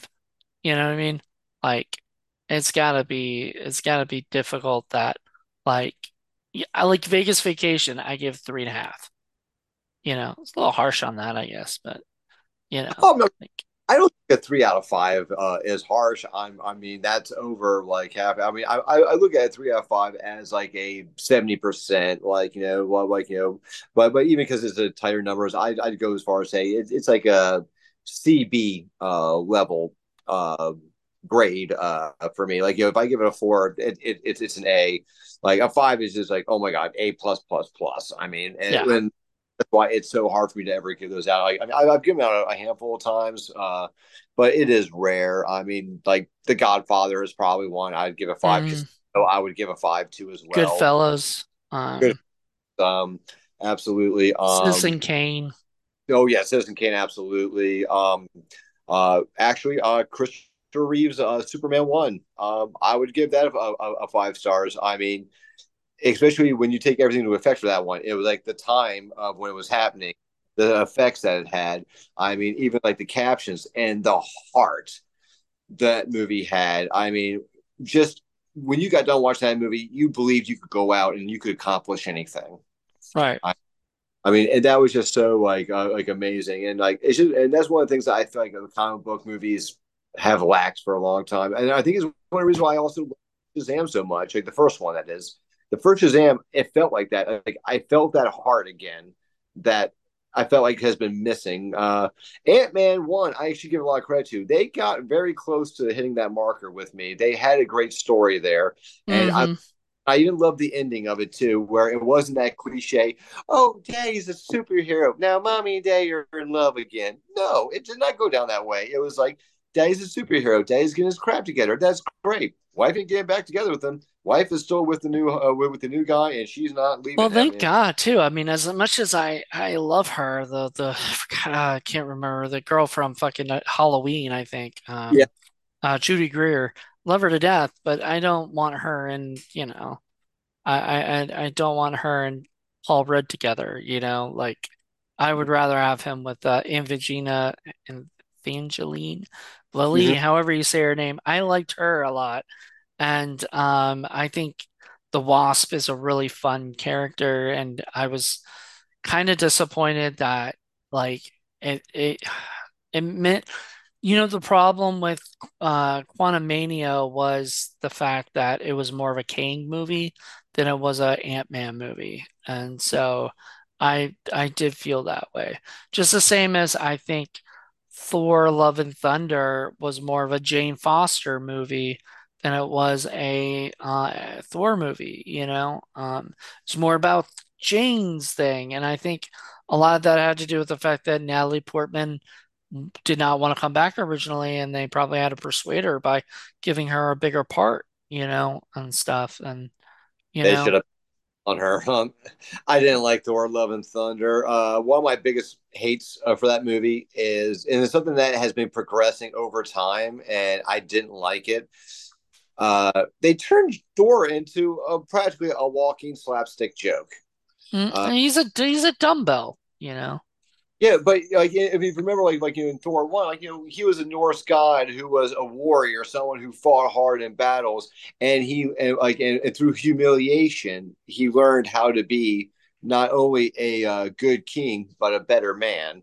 And then it just went into like one-liner jabs with him all the time stuff, and it was just like the occasional Um, one, but was I fun. liked Ragnarok a Yeah, lot. well, Ragnarok was good. That my only gripe with Ragnarok was that was the beginning of that. We're gonna make more cliche. I mean, I'm sure because they kept his tone the same for Thor, Dark World, and of course, Dark World was kind of looked at as one of the lesser in the Marvel phases It of movies. bombed. Yeah, oh yeah. I mean, and it just overall wasn't a favorite for a lot of people. And Looking I back at it, I actually don't mind Dark World. You know, I like it better than a lot of the newer shit that's coming out, you oh know, and I'm with that one too. Actually, I mean, there's some really good fun parts to it, and I think another thing that kind of ruined it for me was in Ragnarok is like some of the key players I liked a lot, like Darcy, for example, like the assistant. I loved her character. I thought she mhm. was just uh, like she was all the slapstick one-liner humor you needed for the film. You didn't have to make And then that. they kind of dropped her after like she came back for WandaVision and stuff, so that was kind of cool. But like they dropped her from the Thor story. She's not in Ragnarok nor Love and Thunder, I don't think. I don't Yeah, remember her being that. yeah. So, Yeah, I mean, like that was just my biggest gripe with Love and Thunder. It's like if you want to put more of a centric focus on Lady Thor, that's fine, but you don't have to make Thor a running joke during that to build up a new character. There are so many better ways. I mean, even just look at like even Batman no, she Forever. wasn't. She wasn't Thor: Love and Thunder. Don't remember her being in that. Darcy. I don't remember her being in it, but I guess she was. I was talking about. Oh yeah, I don't remember Darcy being in that too. But if it was, it might have been only for a split second. But like I said, I mean, like the doctor too. Eric. Why am I trying to blank his last name? Said something. Eric. So Selvig or something. Yeah, yeah, Eric Selvig. I loved his character a lot too. I thought he was great. I loved him in the first one. Actually, even the second one, he was fun, even though you kind of did the whole losing the mind thing. Um, but yeah, as I said, like that was just my biggest downfall for the latest Thor movies. Is like you kind of turned him into just like a big a big slapstick joke at this point. I mean, and stuff. Yeah. It's like he's a god. I mean, a guy shouldn't be a running slapstick joke. I mean, you No, want it was really also Avengers Endgame that did it too, where they made him Fat Thor and they try to make jokes and stuff. I don't like that. yeah, no, I mean, the only humor on that one that I actually liked a lot was the fun banter him and Star Lord were having about who was in charge. Yeah, I like see they should have continued because like I was watching the Thor Love and Thunder pitch meeting. I don't know if you've seen the guy who does pitch meeting on YouTube where he Oh like yeah, talks to himself or whatever and it's him pitching the movie or whatever and stuff. But he was doing a bit about we're gonna have to go. You know what? I loved it when the Guardians of the Galaxy they ended it with him, oh yeah, they're gonna be in it for like 5 minutes. I was like, what is that? And it was like, yeah, they're not gonna they'll be in it for like a little bit, and then they're gonna go off and everything. And I was like, that's so true. Like everybody wanted Guardians of the Galaxy to be together with them, but like I guess they didn't want to, just pay for all those people to be in They another really. movie, for the whole time. I You mean, know? honestly, if you made the fourth Thor movie more of a team up with him and the Guardians, I think that one could have been his biggest hit in the entire series. It might have made more money than Ragnarok did. Exactly. I think that would have been a better choice, but they didn't do that. They ended up Yeah. making it all about Jane becoming Mighty Thor because that's what was in the comics, and they're trying to appease. See, that's the problem is like damned if you do and damned if you don't. True. If you try to keep it to the comics, all the people who don't read the comics are gonna be like, "What the fuck is this? I don't understand. I don't like it." And then if you don't bring the comics in there, the comic fans are gonna be like, "What is this? I don't fucking like it."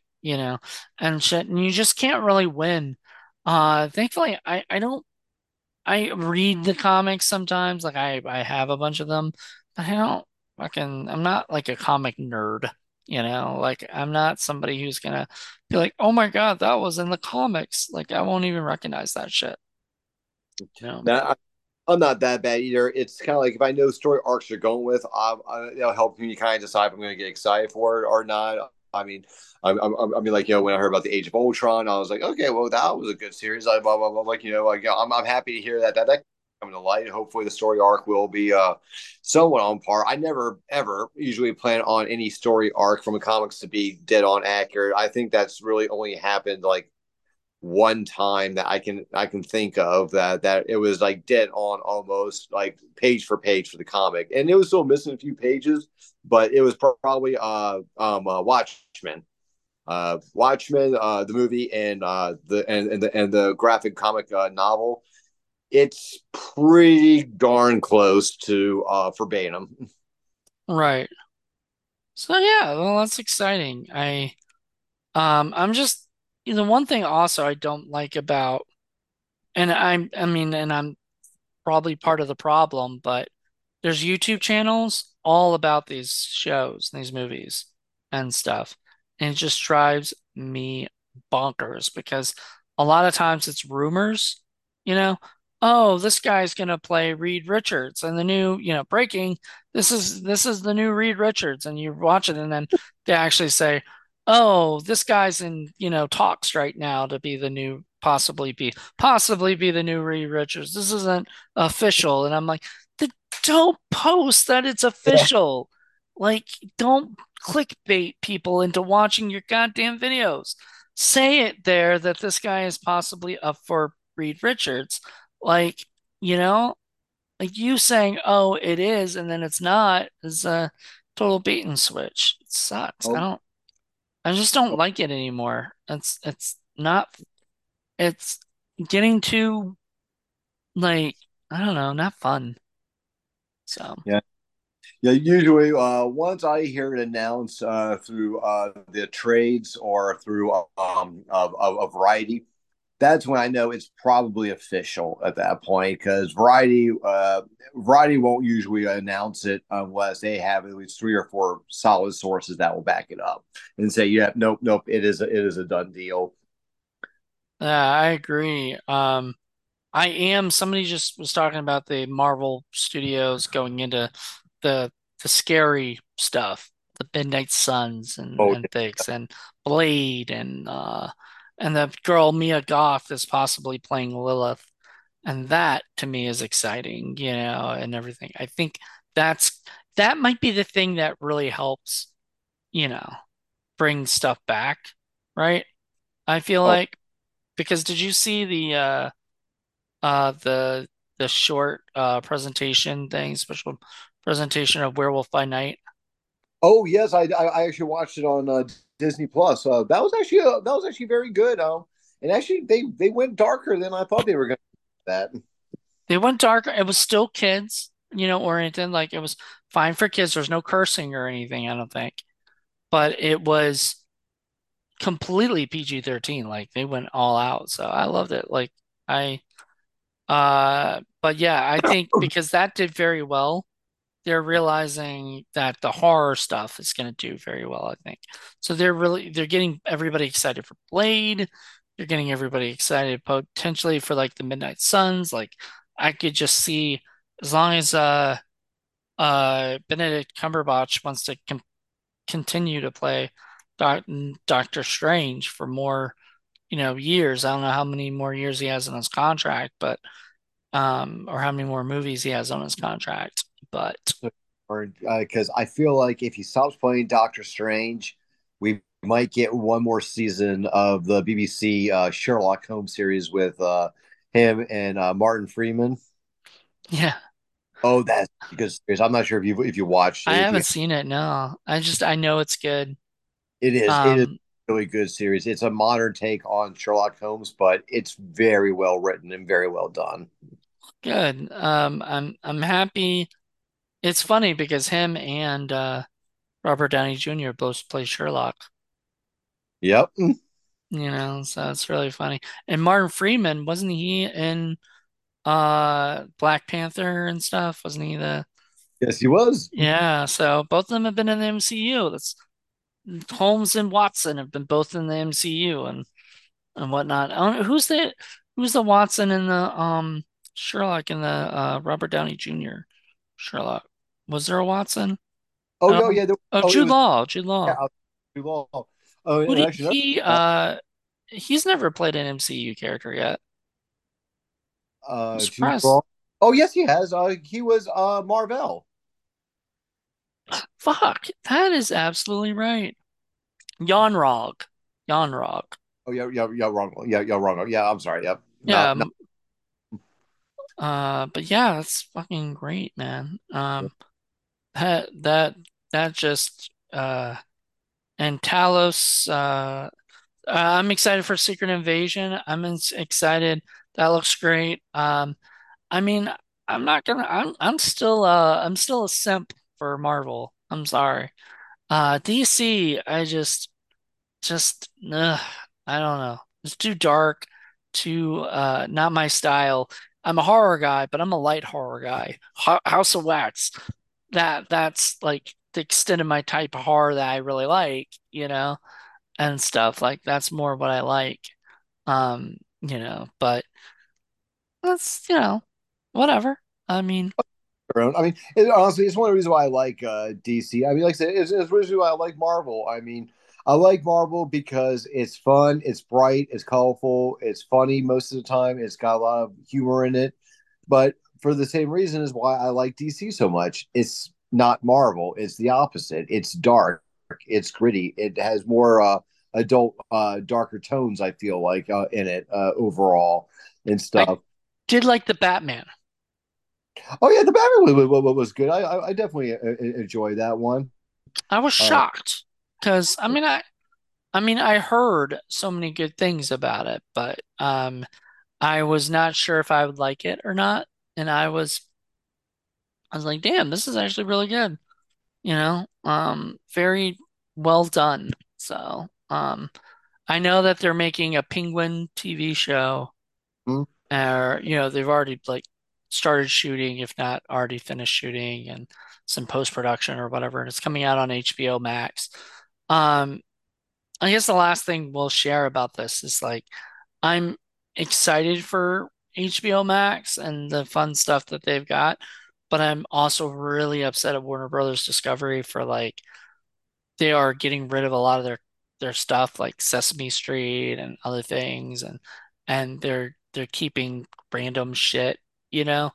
And so like the Conjuring universe, I'm like, that's their universe. Like that should be in HBO Max, but they're giving some of them to like Tubi, And I'm like, and they're licensing out their property, and I'm like, why? You know? well, the bottom line is it's the bottom dollar. Walter Hamada broke their bank pretty bad. They're in debt like $8 billion right now. Yeah. Well, that's right. I mean, it's easier for them to sell off a property or something than it is to keep them around and keep losing money, basically. So whatever, it's a money thing. People are gonna be frustrated at first, but I think things are gonna start kind of changing and shifting once more original content keeps coming out, and everything. Oh, I mean, it's just like with everything, whether it be comic books, certain genres and movies, there's always a shift. What was out one day may be the hottest thing like the next year or two down the road. I mean, bear in mind, before Marvel's Connected Universe, Marvel was very, very close to going bankrupt. I mean, they were on the cusp of it. It's why they sold all their properties out to everybody. It was the only way to, Including Doctor Strange to Full Moon of yeah. all people originally. And then they got it back from Full Moon and they took it back from Full Moon. So Full Moon made Dr. Mordred instead of Doctor Strange. And I'm like thinking, why haven't they made it Dr. Mordred 2 now, to kind of capitalize on the success of Doctor Strange, sure was it Jeffrey Combs would come back, Oh, as yeah. an I what? love me Jeffrey. He is, I mean, he is the low budget version of Benedict Cumberbatch, or Robert Downey Jr. Like he is that kind of character, actor, and so I love him. I love Ted Raimi. I love all those guys. Bruce Campbell. I mean, um, I would, I wouldn't piss off Bruce so that he would tell me to fuck off, or whatever, get the fuck out of here. You ever heard about that? Oh no.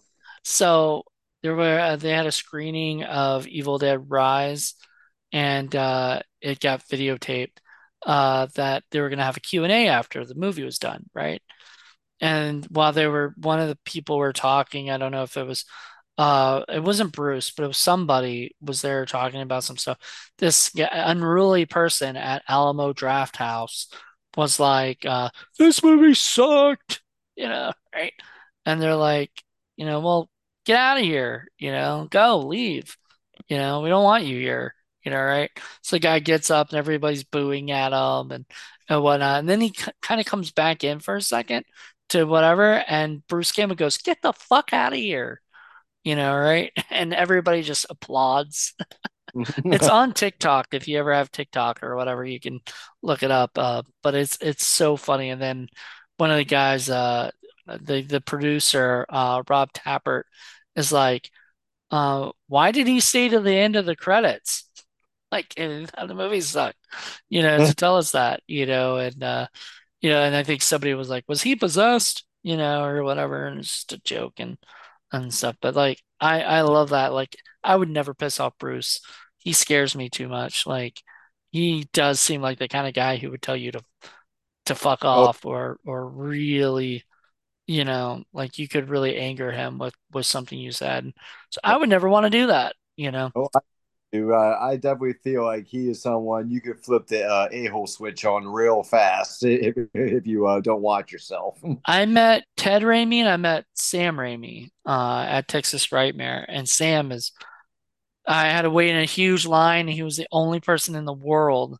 Like I've waited in lines for like Robert England or all these other people, and I never got butterflies until I was there to meet Sam. Like he was even Kevin Smith. I've met Kevin Smith a couple times, and he's never given me butterflies, but I don't know why waiting in this long line for Sam Raimi gave me actual butterflies and made me nervous. And I was like, I don't know if I can do this. Right? And I finally met him, and he was just the sweetest man ever. He Um, really nice. I met him at Monster Mania a couple of years ago. Uh, that dude, I swear, like I think he owns nothing but the nicest suits in the world.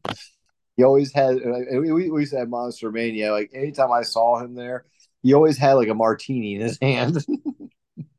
I asked Anthony Michael Hall once, actually more than once, because I was drunk. This was back when I used to drink, and I was at a horror convention. And I asked him once, I guess, when I first met him, because all right, I'll tell the story, but it's sort of funny. I had a friend, and I'm not going to say the name of the friend or whatever, but my friend was sort of being looked at by Anthony Michael Hall, and Anthony wanted to, I guess, meet her, so she went over with me. I was her wingman. I went over, she started chatting with Anthony, and I guess I must have asked him that question of like, why do you wear suits at the conventions? And so later, I had like it was a crazy fucking weekend. I blacked out like most of the fucking weekend, basically. So Sunday, I wake up and I'm like, oh shit, like I missed out on like a whole day, I think, basically. Like I don't remember, the day. And so I was like, oh fuck. So I came downstairs, talked to some people, and I see Anthony Michael Hall, and I asked him that question of like, why do you wear suits? That's something I've been wondering. And he goes, you've asked me that like 5 times this weekend. But all right, I'll tell you anyway.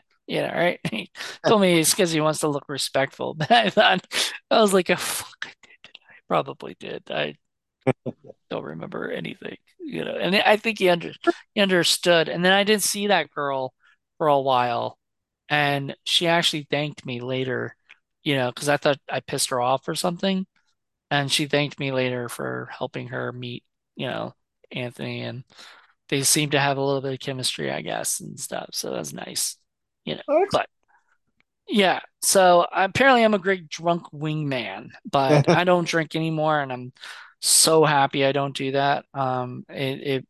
Though other than that situation, you know, nothing else was good. Like you know what I mean? Like it was bad. So I'll let people at those conventions drink all they fucking want for me. Like they can do it. They can all have fun if they want, but I just I've learned, that it never goes well, and I'd rather be sober and know what the hell is going on, and if I wreck something up, it's because I did it sober. Yeah, like at least I could be like, oh shit, what did I do, and I can because you can still do that when you're sober, you oh, can still fuck up, you sober. know. Yeah. You just can't blame alcohol for it this time. You just have to blame yourself being an idiot, you know? Oh Lord. I feel like this became like the Joe Rogan show or something, one of those kind of shows where it just goes off topic and talks about other shit that has nothing to do with whatever the person, We have a uh tendency in that. what? We have a tendency of doing that when we I get on. I think it's okay as long as we did talk about the movie. I mean, we did. Oh, yeah. We almost talked a whole hour about it. I don't think we did talk a whole hour. And we talked another hour about other shit, other hour and a half. Anyway, if you guys are still listening to this, thank you so much. I don't know what you're doing, driving or bored. But thank you. We really appreciate everybody listening. And if you're not here, then we don't like you because you're not hearing this. Because you should stay to the end.